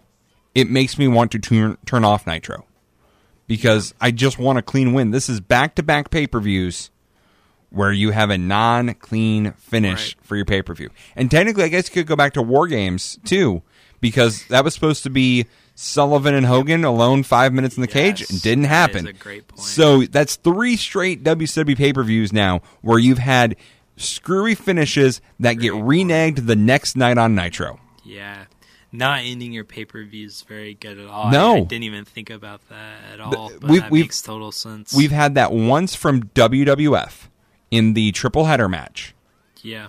But that had a legit reason to be a screwy finish and reneged the next night, and it was because of a lawyer and a contract. Yeah. Well, if you think a Survivor Series, the last image really was Bret Hart being checked on because Diesel laid him out. But it was a clean finish in the match. It gave you a finish, and it made me want to tune in the next night to see why did Diesel do this? Right, what are we going to now? Yeah. Whereas this makes me go, it's Hogan putting the spotlight on himself again. And he was. And the same thing can be said about Halloween Havoc. Mm-hmm. Like, that should have been a moment. The Giant in his first match wins the world title. Mm-hmm. And instead, the next night, nope, he's not the champ. We're stripping him of the belt. Mm-hmm. Yeah. Okay, then why did I pay my money to see that match? If the outcome doesn't matter because you're just going to change it the next night, why am I paying money? Yeah. And this is a problem I think we're going to see with WCW a lot. Their pay-per-views do not matter. Mm-hmm. It's all about Nitro. Right. They're putting all their eggs in that basket. And that shows you from them doing the Hogan Sting match. Oh, yeah, absolutely. Take Hogan and Sting out of the Battle Royal, do it on War Games. Or do it at World War III. Yep. That could be your semi-main. Mm-hmm. And then you could still do the Battle Royal, not for the title, for a number one contendership. And Savage could win that. Yeah. If you want to put the belt on Savage, and then you could have the title match next night on Nitro. Mm-hmm. If you want Savage to have the belt so bad, because he hasn't had it in a year, maybe it's in his contract, he has to have the belt at some point during his first year with the company. Mm-hmm. Why not do that? Right. I think you could even have besides Savage, you could have like Luger. Yeah. They've been pushing him really strong, so he could be the champion too. Or if you're going to put it over, as Dusty said, an underdog could win tonight. Give it to Guerrero. Nah. Yeah, for a night? For 2 nights? For a week? Yeah. It would be the equivalent of what we're going to get out of Savage. Yeah. Because, spoiler, we're not getting anything from Savage being world champ. Right. He's not going to defend it, and the next time he defends it, he loses it. Mm-hmm. And there's going to be controversy about if he should actually be the champion. So if you're going to have controversy, and it's not going to matter anyways, give it to an underdog to put over the fact of, oh my God, this Battle Royal, anyone can win it and win the title. Yeah, that was just a weird, random, thrown-out comment by Dusty there of the underdog winning. That maybe we shouldn't have said that, because that makes a little bit of sense, but... Right. Or put it on Sting. Sting, yep. You know, Sting is at the focal point of so many stories right now. And the crowd clearly loves him. Yep. So he gets the biggest pops of the night. It couldn't go... the way it's set up right now, going into the show, you couldn't put it on Giant. Giant couldn't win this Battle Royal. Because then it looks really dumb. Why'd you take the belt off him to begin with? Mm-hmm. You couldn't put it on Hogan. No. You take those two out, what are you left with? Mm-hmm. I think Savage is your best option. You could put it on Hogan, but we know that he's out of dates. You can't have him lose it at Havoc the way he did and then win it back in a Battle Royal without possibly even eliminating the Giant. Now, if you want to have it come down to the final two being Giant and Hogan, then maybe. Mm-hmm. But I think that would do awful damage to that belt. Oh, yeah, it would. It would. I think your best options were either Flair, Luger, or Sting. Mm-hmm. I don't think Savage, because he's hurt. Mm-hmm. He's putting in 5-minute matches. We talked about it when he faced, was it Ming on Nitro? Ming, yep. It was in and out like that. His Luger match here, in and out like that. The Luger match at Halloween Havoc. The Zodiac match. Yep. They're quick matches because he's hurt. Mm-hmm. So what are you going to get out of him as a champion? Spoiler alert, when we get to Nitro, we're seeing what we're going to get out of him as champion, and that is he's going to be gone for a little while, I think. Yep. I think so. So what are you getting? Yeah. You booked yourself in the corner by making it for the belt. Mm-hmm. If it's not for the belt, Giant still has the title. He doesn't have to wrestle on the show. No. It was wanting it to be for the belt and the 3 Giants thing. Yeah. They wanted to have the 3 Giants, and you can't not have the Giant in there if you're talking about 3 Giants. Giant. Yep. Yeah. So, what a mess. It was. What a really mess, was. Travis. What do you think Meltzer gave that Battle Royal? Is it a dud? 1 star. 1 star. 1 star. Take that. It's just... First ever World War III. I'm so... Now you got me upset. I was okay with the whole Savage thing, but now, knowing where it's going, it makes me more angry. Upset, because you should have done something else. Yep. You could have put it... Like I said, I gave you 3 options. Could have put it on any of those 3 guys. And you didn't put it on any of them. And it's... Now I'm frustrated. Now I'm... Frustrated. Frustrated's not the word for it. This is... Yeah, you know the rest. I was trying to look and see exactly how many title defenses we will get out of Mr. Randy Savage in this title reign. But I don't think it's any. I really, really don't. So let's go matches. The 1. We'll get the 1 where he loses it, I think. Yeah, that's it. And I think that's it. I don't think it's any more. So he wins the world title at the Battle Royal. And then from there, all right, okay. We do get title matches. We get 4 title matches out of Savage. Wow. 4 of them, including 2 on one show. And guess what? The 4th one he loses it. Okay. Yep. The other 3 all end in DQ. Thank you very much for coming. Jeez. Again, why are you doing this with your world champ? No sense. Yeah. Now I'm frustrated. All right, let's move on from this. Let's do it. Yeah, let's move on. Let's move on for the best. Monday Night Raw.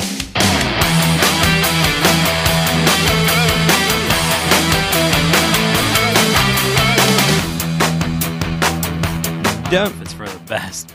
Well, yeah. Moving on to Raw. Oh boy. All right, let's just try to power through, Travis. Let's get through it. What we got to do. So we start off the night, and actually, I'm going to play this here because it's so good. This intro that we see voiced by Vince McMahon for this Raw. So I'm just gonna play it right here. Last week on Raw, the unthinkable happened. Shawn Michaels collapsed.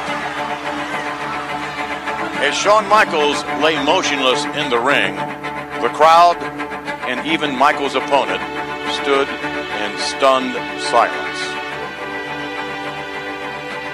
The possibility of serious injury is a reality for anyone who steps into the squared circle. The fear of that moment is something every superstar tries to put in the back of his mind. Last Monday was a stark reminder of what can really happen. So that's the intro there from Vince for this Raw, and I love the juxtaposition. You have the video of Shawn collapsing, people being concerned, people being so upset, and the oxygen masks on him, and he's passed out. And immediately after Vince gets done there saying what he says, you go to the Raw Open, and Shawn's dancing on the Raw letters. Doc Hendricks is dancing. Yeah. Take out the Open. Let that be your intro. Yeah. Don't. It's weird positioning. It is. It was a weird transition. So, for sure. But we open, and Vince and Lawler welcome us and say we will have an update on Shawn Michaels later tonight. Also, Undertaker will take on Kama, and Bret Hart will be interviewed by Brother Love. So, excited about that? Oh, yes. Oh, yeah. Great. We then get our first match of the night. Rad Radford takes on Ahmed Johnson. But before that, Vince starts talking about Brother Love getting fat since the last time we saw him. So, true feelings, I think, from Vince. Yes. Yeah, he's like, Brother Love's gotten quite fat since we last saw him. Ahmed is out, and he's about, what would you say, a 4 out of 10? A little moist, but not too bad for this match. About a 5, yeah. Radford attacks from behind. Radford with the arm, but Ahmed with a back elbow to get out of it. Ahmed with a big right that knocks Radford from the ring. Backlund is shown in the crowd campaigning. Ahmed then gets hung up on the top rope. Radford with some shots on the floor. Ahmed back in the ring, and he has Radford in the corner. Ahmed counters, short arm clothesline, and a scissor kick. Ahmed then with a big pump kick, big spine buster, and he counters Radford with the Tiger Bomb, or what will be known as the Pearl River Plunge for the win. Kind of nothing.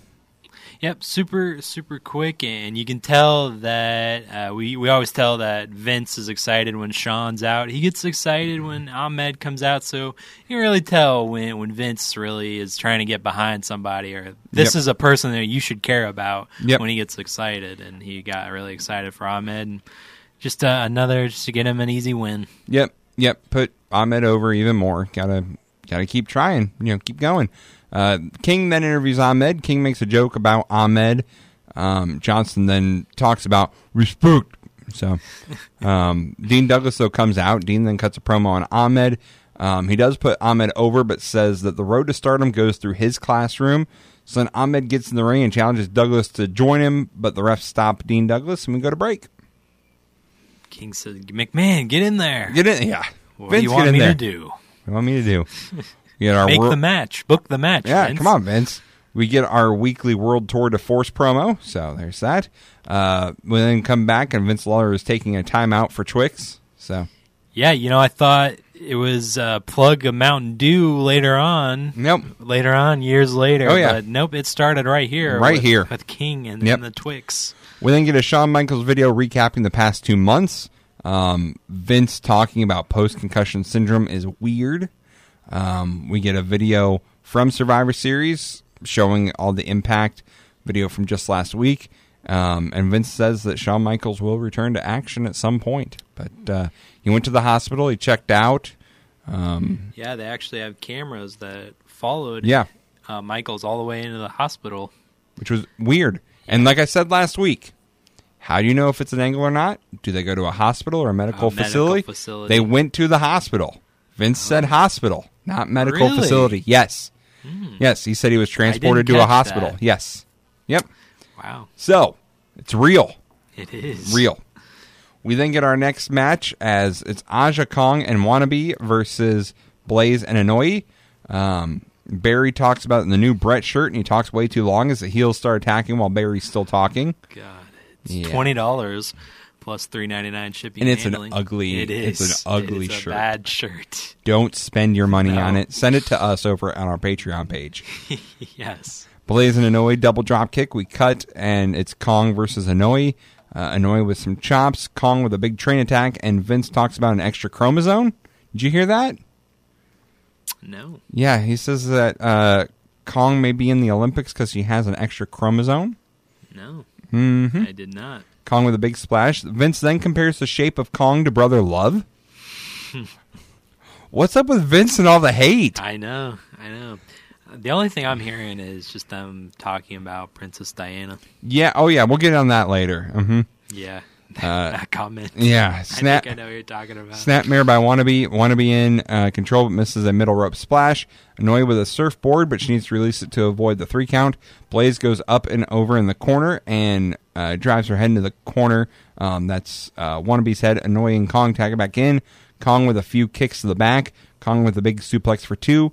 We go to break. We come back, and Wannabe and Inoue are in. And Vince makes a joke that you would normally is reserved for Jerry Lawler. Oh, really? But he said that you might have heard of Aja's grandfather. Oh. King Kong. King Kong. That's supposed to be Jerry Lawler's joke. And Lawler says Vince. It takes a king to know a king. So why you, Vince? Anoa'i with some, because Vince doesn't want to call this match. I guess not. Anoa'i with some clotheslines. Anoa'i with a slam and a top rope elbow drop. It was more to the thigh than anything. It didn't look great. Want to be with a 1 on a middle rope splash. Anoa'i with an arm drag off the top, but Kong breaks up the pin. Blaze and Kong are now legal. Blaze with an enziguri and 2 middle rope drop kicks. Don't do the enziguri. We're putting over that is a damaging move. No one else should be doing enziguris on WWF TV besides Owen Hart. Nope. Missed the 3rd middle rope drop kick. Does Blaze. Want to be with a slam, but Kong misses the splash. Anoa'i tags in with a clothesline. Anoa'i tries a powerbomb, but it gets countered. Vince then at this point talks about safe sex with Aja Kong and how she's not going to be signing a deal with any Norwegian condom companies like Princess Di. He just blurts out that Aja has something in common with Princess Di about safe sex. Yeah. I was like, whoa. What are we... Whoa. And again, that goes back to something we've complained about for a while.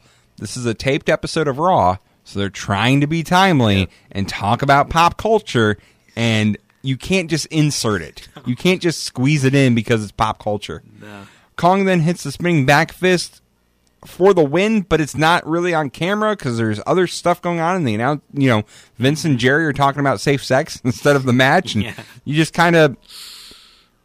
It's over. Yep. And you want to hear something absolutely awful? What's that? The theme used for Aja Kong after the win is the Orient Express tag team theme music. Yeah. I knew that sounded familiar. Yep.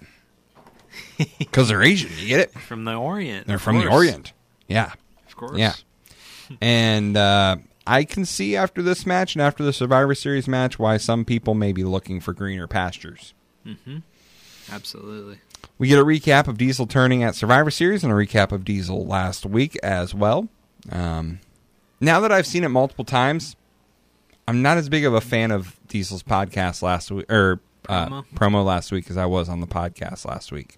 Yeah, you hyped it up pretty good. I did. I thought it was really good, but now that I've seen it twice or 3 times, it's like, he stumbles a couple times. He stumbles his lines. You missed the boat. You missed the ball. But, I mean, it's been his best. It was one of his best It work, was. So. He will never, ever have another promo where he messes up the English language. In a big-time situation, he will not do that. Never. So we got a Brother Love in ring, and Brother Love says he's back, and he will have a man who needs a lesson in love, a man who has a lot of heart but no love, and that's Bret Hart. Calls him Brother Hitman, which I don't know popped me, and I don't know why. Brother Love says that Bret is a marked man. You say a marked man or a mark man? Both. You see? See? Love asks if Diesel was his toughest match yet, but Brother Love pulls the mic away before Bret can answer.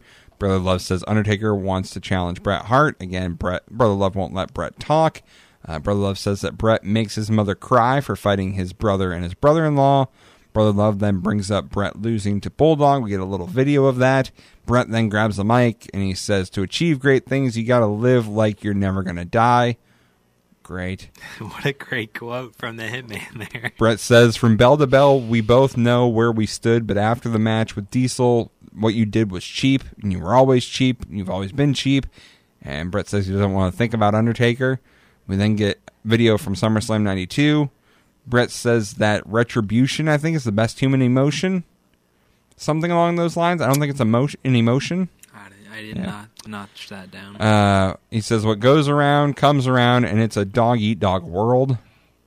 Ugh. Mm-hmm. I put Bret with a pointless segment. There was right.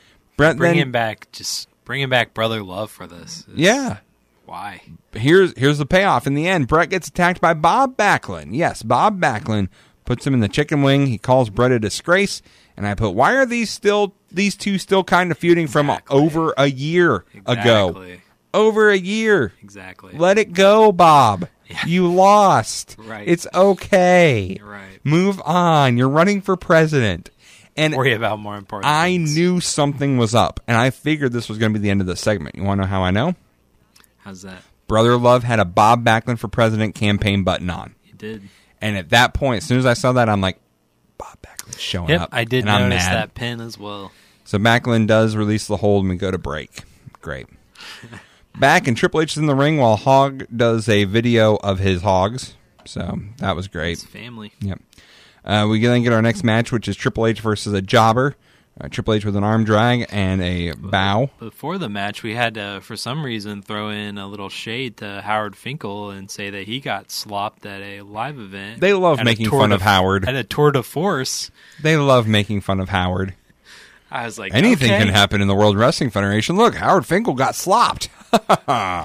Okay, we had to throw that in there, didn't we? It's because he didn't show up at Survivor Series. If he would have been at Survivor Series, they wouldn't have thrown slop at him. Legit reason, but probably, but Vince doesn't care. No. Rest in peace. Yeah. Hunter with an arm drag and a bow. Triple H with a punch, knee to the head. Triple H with an uppercut. Big high knee from Hunter. He then slaps the jobber. Jobber then comes back with a few punches. I never got this guy's name. I didn't either. They didn't say it. They didn't even have a graphic, really. An Irish whip, but it's countered with the pedigree for the win. And as he's going for the win, he just open hand slaps the guy in the face. Yep. That click power is going to Hunter's head. Yep. He's just thinking, I can just do whatever the heck I want to these jobbers. It's untouchable. Well, we'll see in about 5 months if you're still Mr. Untouchable, yep. Mr. Helmsley. Yep. We then find out that at In Your House, Razor and Marty will team up to take on the Sid and Kid connection. So that's great. Mm-hmm. We then get a promo with Cornette and Owen. Cornette says that WWF's having problems finding Owen an opponent. So they're issuing an open challenge for the pay-per-view. And Owen Hart calls himself a heartbreaker. Because he broke the Heartbreak Kid. Yep, he is. Great. Okay. We then get our next match. It's supposed to be Undertaker versus Kama. Notice how I said supposed to be, because Kama is out in street clothes and on crutches. DiBiase says that Kama is injured and unable to wrestle, but he has paid for the services of another superstar. And out of all the superstars in the locker room, out of everyone he could have picked, he chooses Sir-Mo. Yep. This is the best that Ted DiBiase's money could buy. Sir-Mo.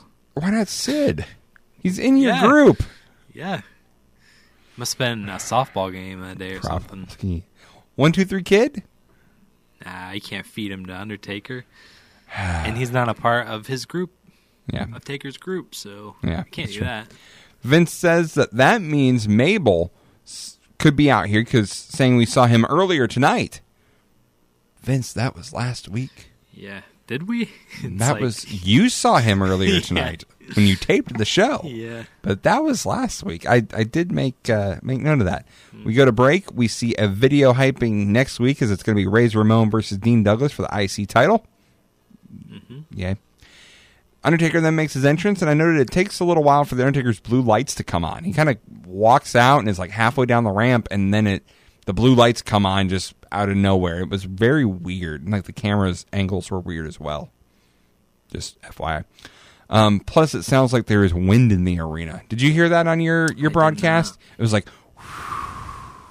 I did not hear that. Not a fan. Go back and watch this. Undertaker from this Raw, November 27th.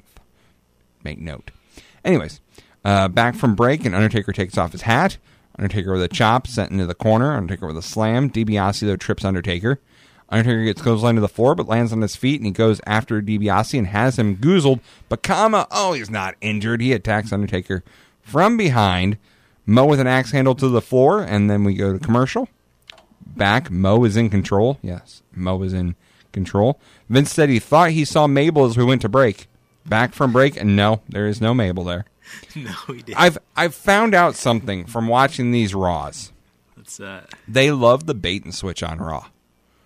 Like, we've made note of it. Someone will come out. One I remember specifically, Waylon Mercy came out to watch Undertaker, and we come back, and he is nowhere to be seen. Mm-hmm. That is their break cue.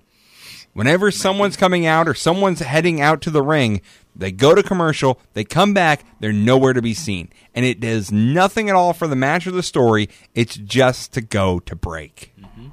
And it's dumb. Mm-hmm. Find more creative ways to go to break. Waylon Mercy and Undertaker probably would have been a good superstar match was what they were setting up there. Yep. Mo sent him into the corner, but Undertaker with a corner choke. Mo then gets sent into the corner. Big boot by Taker. Undertaker with a flying clothesline. Undertaker then sends Kama into the steps. Undertaker with another slam. Kama and DiBiase leave at this point. Mo is goozled. Gets choke slam. Undertaker with the win off the choke slam, but Mabel is now making his way down. Mabel tries to get the chain that is the urn, but Undertaker got it first. He's holding on to it, but Yokozuna comes from behind. Undertaker and Yoko stare down face to face, and Undertaker hands the chain urn necklace to Paul Bearer, but Mabel attacks Paul Bearer, gets the chain, and Mabel runs away while the Undertaker chases him. Yeah, he runs away with it. Quality. He did not say, "I'm the king" when he ran away, but I thought that would have been a nice touch. But yeah, Kama. Yeah. What are you doing? You've kept this necklace for so long, and you're just gonna leave. We read it in the news. Kama's given his notice. He's already out the door. He's like, all I got keeping me here is this necklace. Here, take it. I'm gone. I guess so. That's why he didn't wrestle. That's when you know that, it all makes sense. That's why all that happened. I guess so. The only thing tying him to the company was that necklace. Now he can. But you've had it so long, a rivalry of trying to keep the urn away from Taker, and now you just basically give it to him, more or less. Well, he knew Mabel and Yoko were coming out. He did know, so it was all part of the plan. By the way, I was thinking about this. I was listening to last week's show, which we did Survivor Series, okay? Mm-hmm. I booked it better. Are you ready? A simple change. A very simple change that makes Survivor Series a much better card. Okay? You take Sid and Razor out of the wild card match. Mm-hmm. You put Undertaker and Mabel in the wild card match. Undertaker on Sid's spot, Mabel on Razor's spot. Then you have all heels on that side. And you have Undertaker. Can he work with this newcomer, Ahmed? Bulldog, doesn't matter. Undertaker gets an elimination on Dean Douglas. Then him and Mabel double DQ, double count out. Both get him out of there. Razor teams up with the underdog team. Kick off Bob Holly, who's already mad, so it's okay. Yeah. And kick off Barry Horowitz. Yep. And you put Sid and Kid on the other side with Skip and with Rad Radford. Mm-hmm. Survivor Series is better. Yep. The star quality of the wild card match goes down just a tad bit without Razor. But I think he lends his star quality to the other match. Yep, and you get Taker in there. You get Mabel. Or you have Razor still be in that match, but have him and Bulldog switch sides and make it just a normal Survivor Series match with Shawn, Ahmed, Undertaker, and Razor versus Yoko, Mabel, Owen, and Bulldog. Mm-hmm. There's your solution. Yeah, right. Kick Sid out of there. Don't do wild card. Yep. Sid can go down and team with Kid, or he can, captain the Royals or whatever, and put Bob Holly on Fatu's team or Savio Vega's team or whatever, and call it good. Call it good. Yep. I fixed it. Yep. It's a pretty decent solution. I think so, right? Yep.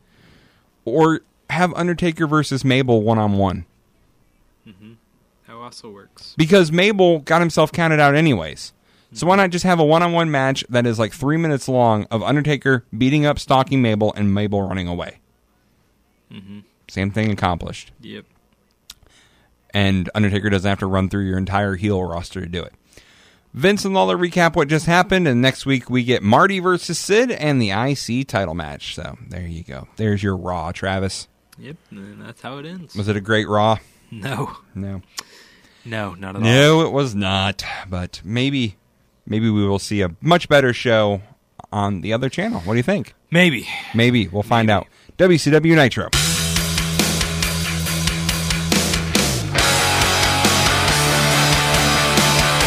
WCW Monday Nitro, live as live can be from Salem, Virginia. Bischoff talks about how Savage is the champ and the controversy behind it, while Bobby Heenan's waving a little tiny Japanese flag. Bischoff then throws to Hogan's promo from last night where he removed the dark side of Hulk Hogan. And you're going to tell me about the dog. I am, because that is important, because Bischoff actually acknowledges him. Mm-hmm. Pepe is in a leopard vest with matching cowboy hat to match Mongo's kind of tiger shirt and black vest. So they the owner and they don't really match exactly, but they are wearing leopard and tiger print stuff. Great. How many more months I got of this?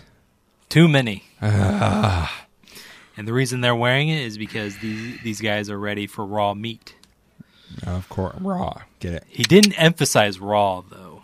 But it was. Don't worry. We go to our first match of the night. Johnny B. Bad with the Diamond Doll versus DDP for the TV title. Rinse and repeat, rewind, and do it again.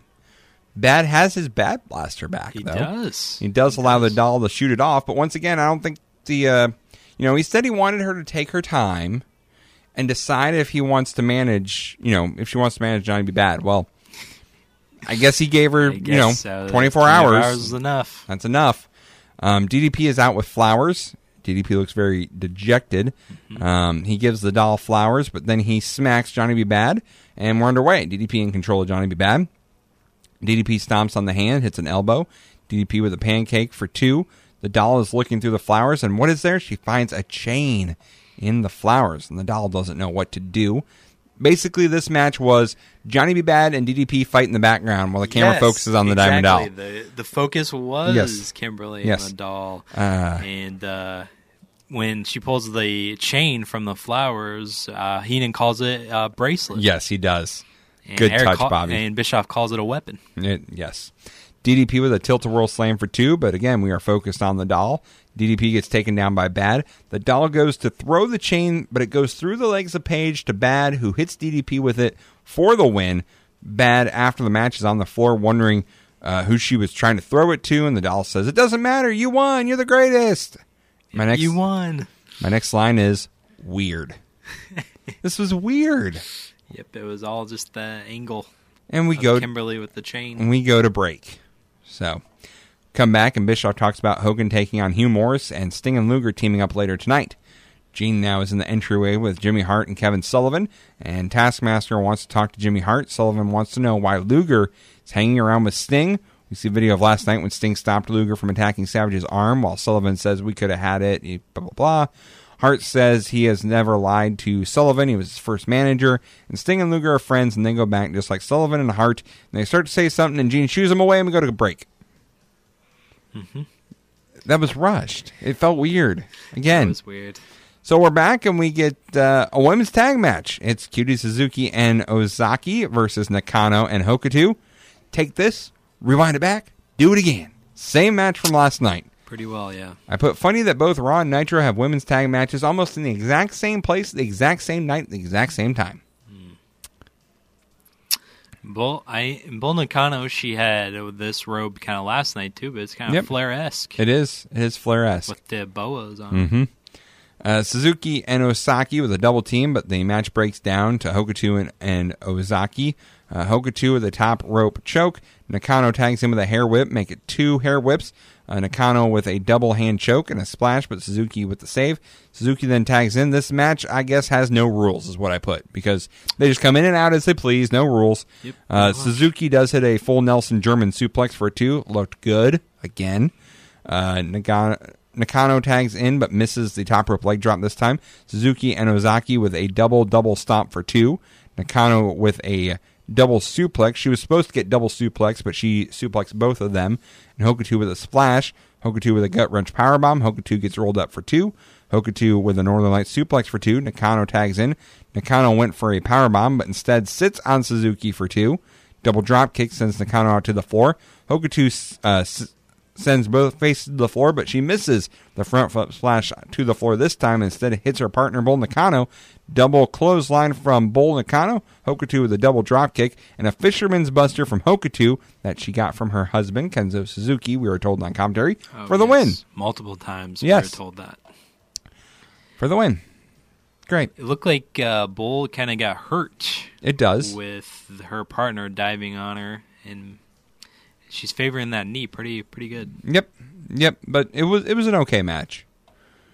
It's basically like last night. Rinse and repeat. Yep. Nakano missed the leg drop instead, and the other one missed the front dive on the outside. But they still get the win. Yep. So poor Suzuki and Ozaki. travel all this way to lose 2 matches on back-to-back nights. Well, at least they got to work twice. That's true. Up next, we get Hogan versus Hugh Morris, but first we got our Saturday night preview. Sting versus Kurosawa. Dean Malenko will be in action. American Male's in action, and Duggan versus VK Wall Street. Yeah, this graphic, though, before we go to commercial break, has Hogan in his dark side attire. Yeah, they didn't update the graphic. Did not update the graphic. No. Hugh Morris comes out, and he looks dumb, I put. He keeps smiling and laughing, then gets serious. It's dumb. Hogan out in a red and yellow, and this is our first Hogan Nitro match, I think, since he faced Luger week 2. I don't remember having another Hogan match between now and then. Hogan Sting. Oh, Hogan Sting. Last week. Well, forget what I say. That's what happens when you make note to check it out and you forget. Yeah. And when Hogan comes out, they say, where the big boys play. Take a drink. So take a drink. Hogan throws his shirt at Hugh Morris. Hogan with some long flowing hair. His hair looked longer than I remember it. Hogan with a drop down shoulder tackle. Hogan with an arm into a hammerlock. Morris now in control with some punches. Knocks down Hogan, but Hogan moves from an elbow drop. Hogan with the axe bomber clothesline. He then bites Morris. Hogan with a clothesline in the corner, a rake of the eyes. Morris up on the second rope and hits a clothesline to take down Hogan. And Mongo at that point says, you got to hand it to him. He's a wrestler. Thanks, Mongo. Thank you for your commentary. Yes. Hugh Morris with a chop and a punch followed by a slam. Morris is going up top. He hits the laughing matter for 2. Then Hogan starts hulking up. Hogan with the finger point. A block. 3 rights. Big boot. Leg drop. Win, Hogan. Hogan barely sweating after the match. Hogan then poses as we get replays, and we go to break. During the match as well, Bischoff insists that the crowd is chanting Hogan. I didn't hear that. I didn't hear anyone. Mm-mm.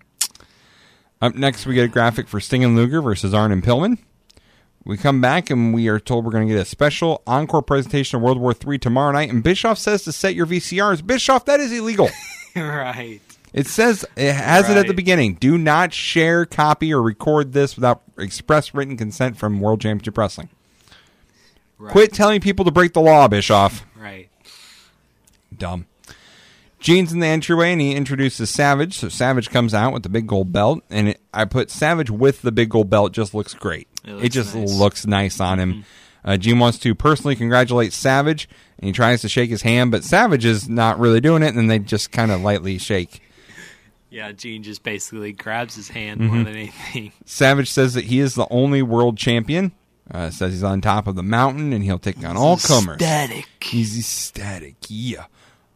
Randy says that Hogan is a friend of mine, yeah. So if Hogan has issues, and at that point, Hogan, of course, comes out. Hogan says, brother, friends. Let me tell you something, brother, friend. And he says that 2 guys didn't get thrown over the top rope last night. So Hogan says, let's roll the videotape. And for some reason in my head, I don't know why, maybe I don't know.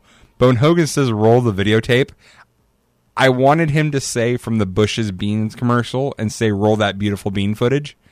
I don't know why. It was just stuck in my head. I think I baked beans when I was watching this. So. And Hogan says that championship still has my name on it.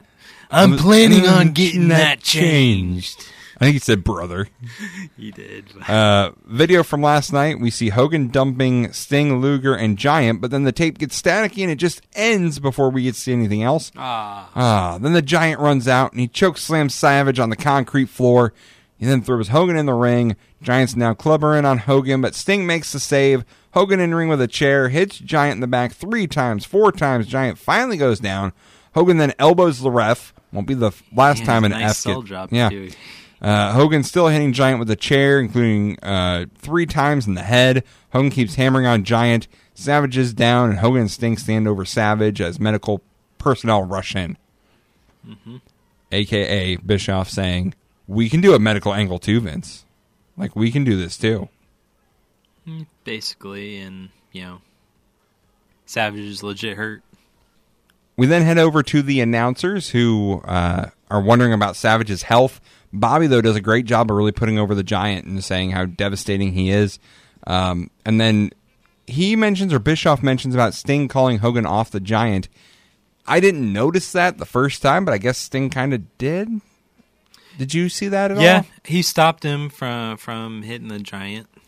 Sting whispering the sweet nothings to everyone to get them to do what he wants. Yep. Come on. Don't hurt him. He just wants everybody to get along, and he doesn't want Hogan to hurt the Giant yet. Don't hurt him. Pillman and Anderson come out for our main event. Sting comes out by himself with no Luger, which was weird because why couldn't Sting just stay in the ring? He was just out here. I put, where is Luger? Now he comes out without music, so weird, but he does get his pyro, and then his music starts halfway down the ramp. Who missed their cue? Somebody did. I'm guessing Luger, right? This will be the second time he's missed his cue. I don't blame it on Luger. I blame it on Luger. It's easier to do that. He's probably still getting warmed up. Probably. Putting the oil on. Yep. Arn with a knee and a punch. As Sting and Arn start the match, Arn with a spine buster, but Luger makes the save. Sting with a boot and a bulldog for both Arn and Pillman. Luger and Sting with press slams. Arn and Sting back in, but Arn wants to face Luger, so Luger tags in. Luger with a headlock, but Arn pushes him off. Arn gets sent into Pillman, who goes off the apron and all the way to the railing. A forearm shot, and Arn face raked on the top rope by Luger. Sting then in with a Stinger Splash, Scorpion Deathlock, but Pillman is up on the top rope. Luger throws him off the top rope, but he throws him right into Sting. Pillman then tags in, starts stomping on Sting. We're told that Sting looks hurt. Yeah, that was a pretty good shove by Luger. X marks the spot on Sting there. Arn tags back in, and they double-team Sting. Sting with some elbows, chops, but gets hit with an atomic drop. Pillman goes after Luger, who chases Pillman. Sting with a punch to Arn, but Sting was looking for the tag, but Luger isn't there. The Horsemen then with a double-team, but Luger attacks both Horsemen. Luger with a clothesline to Arn in the corner. Sting gets the win with a roll-up, but Arn hits a DDT on Sting as soon as he gets up, and then Flair comes out and starts beating on Luger. Pillman with a splash to Luger. Flair hits the ref. So, again, second ref hit, back-to-back segments. Flair with a figure four on Sting, but Hogan comes out for the save. He gets rid of Pillman and Arn, but Flair chops Hogan. It has no effect. Why Ric Flair still throws chops, I'll never know, because no one ever sells for him. Yeah. Hogan comes back with some rights, but the other Horsemen save Flair. Hogan then tries to punch Luger, but Sting won't let him do it. Sting and Hogan argue. Hogan wants to know what's going on with Sting and Luger. Sting and Hogan shake and embrace, and we go to break. Great. Again, Sting trying to be a mediator. Great. So we go back to the announcers who recap what happened tonight. So they talk about how Savage won the Battle Royal with one arm, and Mongo talks about ordering the replay. Bobby talks about the Giant, and then we're going to get a special announcement about Starrcade on Saturday night. Bischoff says as the show ends. Yep, and also tune in to Saturday night for the condition, an updated condition of Randy Savage. Oh yeah, that's right. Forgot about that. Too. Yeah. All right. I'm Travis. Do I have to give a winner? You know what time it is. It's time to give away a winner. We got to pick a winner this week. Do I have to? You have to. Can it be a push? No, it cannot. I figured I had to ask. We need to have an answer. It's not by... And it can't be ECW either. I wasn't going to do that. Okay. It's not because we have to pick a winner then, so I'll give it to WCW. You're giving it to Nitro. Yeah, it wasn't by a lot. All right, well, we once again disagree. I'm giving it to Raw, and here's why I'm giving it to Raw. I cannot give it to Nitro when you air 2 repeat matches from the night before. Yeah. At least Raw had new matches. Yeah. Even if they were Undertaker versus Sir Mo, and even if they were Ahmed Johnson versus Rad Radford, and even the tag match could be new because it wasn't all 8 as it was at Survivor Series. So I even though it was taped, even though the dated references were not great, the Bret Hart segment wasn't great, but I would take the Bret Hart segment probably because it made me laugh over the whole Savage Hogan Giant segment. Yeah, that's a good way to write off Savage, though. It is. I think that's what they're doing, but yeah. I cannot I cannot give it to someone who shows me repeats from last night. And not even as good. I'm not saying Nitro was a great show by any means. Oh, I know. It wasn't even good, but I liked it slightly more than Raw. I can't give it to a main event of maybe if it was Undertaker, but Undertaker versus Sir Mo. Yeah. This was a hard one. And it had 2 squashes, really. This one wasn't great. I will agree with you on that. It was not the finest hour for either shows. I expected a little more out of Nitro because it was right after a pay-per-view, and usually those are the better shows. But, not... And nothing really was settled with the controversy. That's no. one thing to do to tune in. Yep, not at all. Not really what was settled because the footage that was supposed to be shown, it got cut out. It did. Right when the Giant attacked. Stopped. Oh, man. It's like they planned it or something. It's crazy. Crazy. All right. Are you ready for next week, Travis? Do you want to know what we have coming up for next week's show that we get to review? Yeah, what's going on this podcast? Well, ECW next week, we will see Terry Funk and Tommy Dreamer taking on Raven and Cactus Jack from November to Remember. Probably cut up, but we'll also see Public Enemy take on Bubba Ray and Dances with Dudley. So look out for that one coming to you next week on ECW. On Raw, we're going to get Davey Boy Smith taking on Bob Holly. Fatu takes on the Brooklyn Brawler. The Razor IC title match against Dean Douglas and Marty Jannetty versus Sid. That's all next week on Raw. And next week on Nitro, it will be Harlem Heat in action against the American Males. Sting takes on Kurosawa. The Giant versus Scott Norton. And Lex Luger versus Randy Savage. All that coming ahead as we start building towards In Your House and Starrcade. Starrcade, yes. The greatest of all the Cades. Not this one, no. No, not this one. I'll agree with you on that. Hey, don't forget, like I said at the beginning, make sure you head over to Facebook, 2Fans Review Wrestling Podcast. Like us over there. Email us at 2fansreview@gmail.com. The Twitter, 2fansreview.w1 as well. Subscribe, rate, and review each episode. We'll be back with you next week. Travis, any words of wisdom to get us out of here on? Fortunately, I don't. Follow the Twitter, for sure. I'll try to keep up that more. And yeah, thanks for listening. Thanks for downloading. We certainly appreciate it. And watching 95 Wrestling. I have words of wisdom for you. Okay. Don't watch any of the shows we reviewed on this show. None of them were good. Go watch AEW from the 30th of December. Oh, yes. Go watch that instead. That's pretty fabulous. So that's my words of encouragement for the week for you. If you haven't seen it, I go watch it. My thing already, but whatever Bret Hart said. Oh, what did... I That's my words of wisdom. Whatever Bret Hart said is my words. That's not the guy I'd be taking words of advice from. Was it... to achieve great things, you got to live like you're never going to die. Yep, that's it. I didn't know if you wanted people to go around and start calling Diesel cheap. No. That was his other one. So, no. All righty. That's the words of wisdom. That'll do it for us for this week. Thanks for listening. We'll talk to you next week on the 2Fans Review Wrestling Podcast.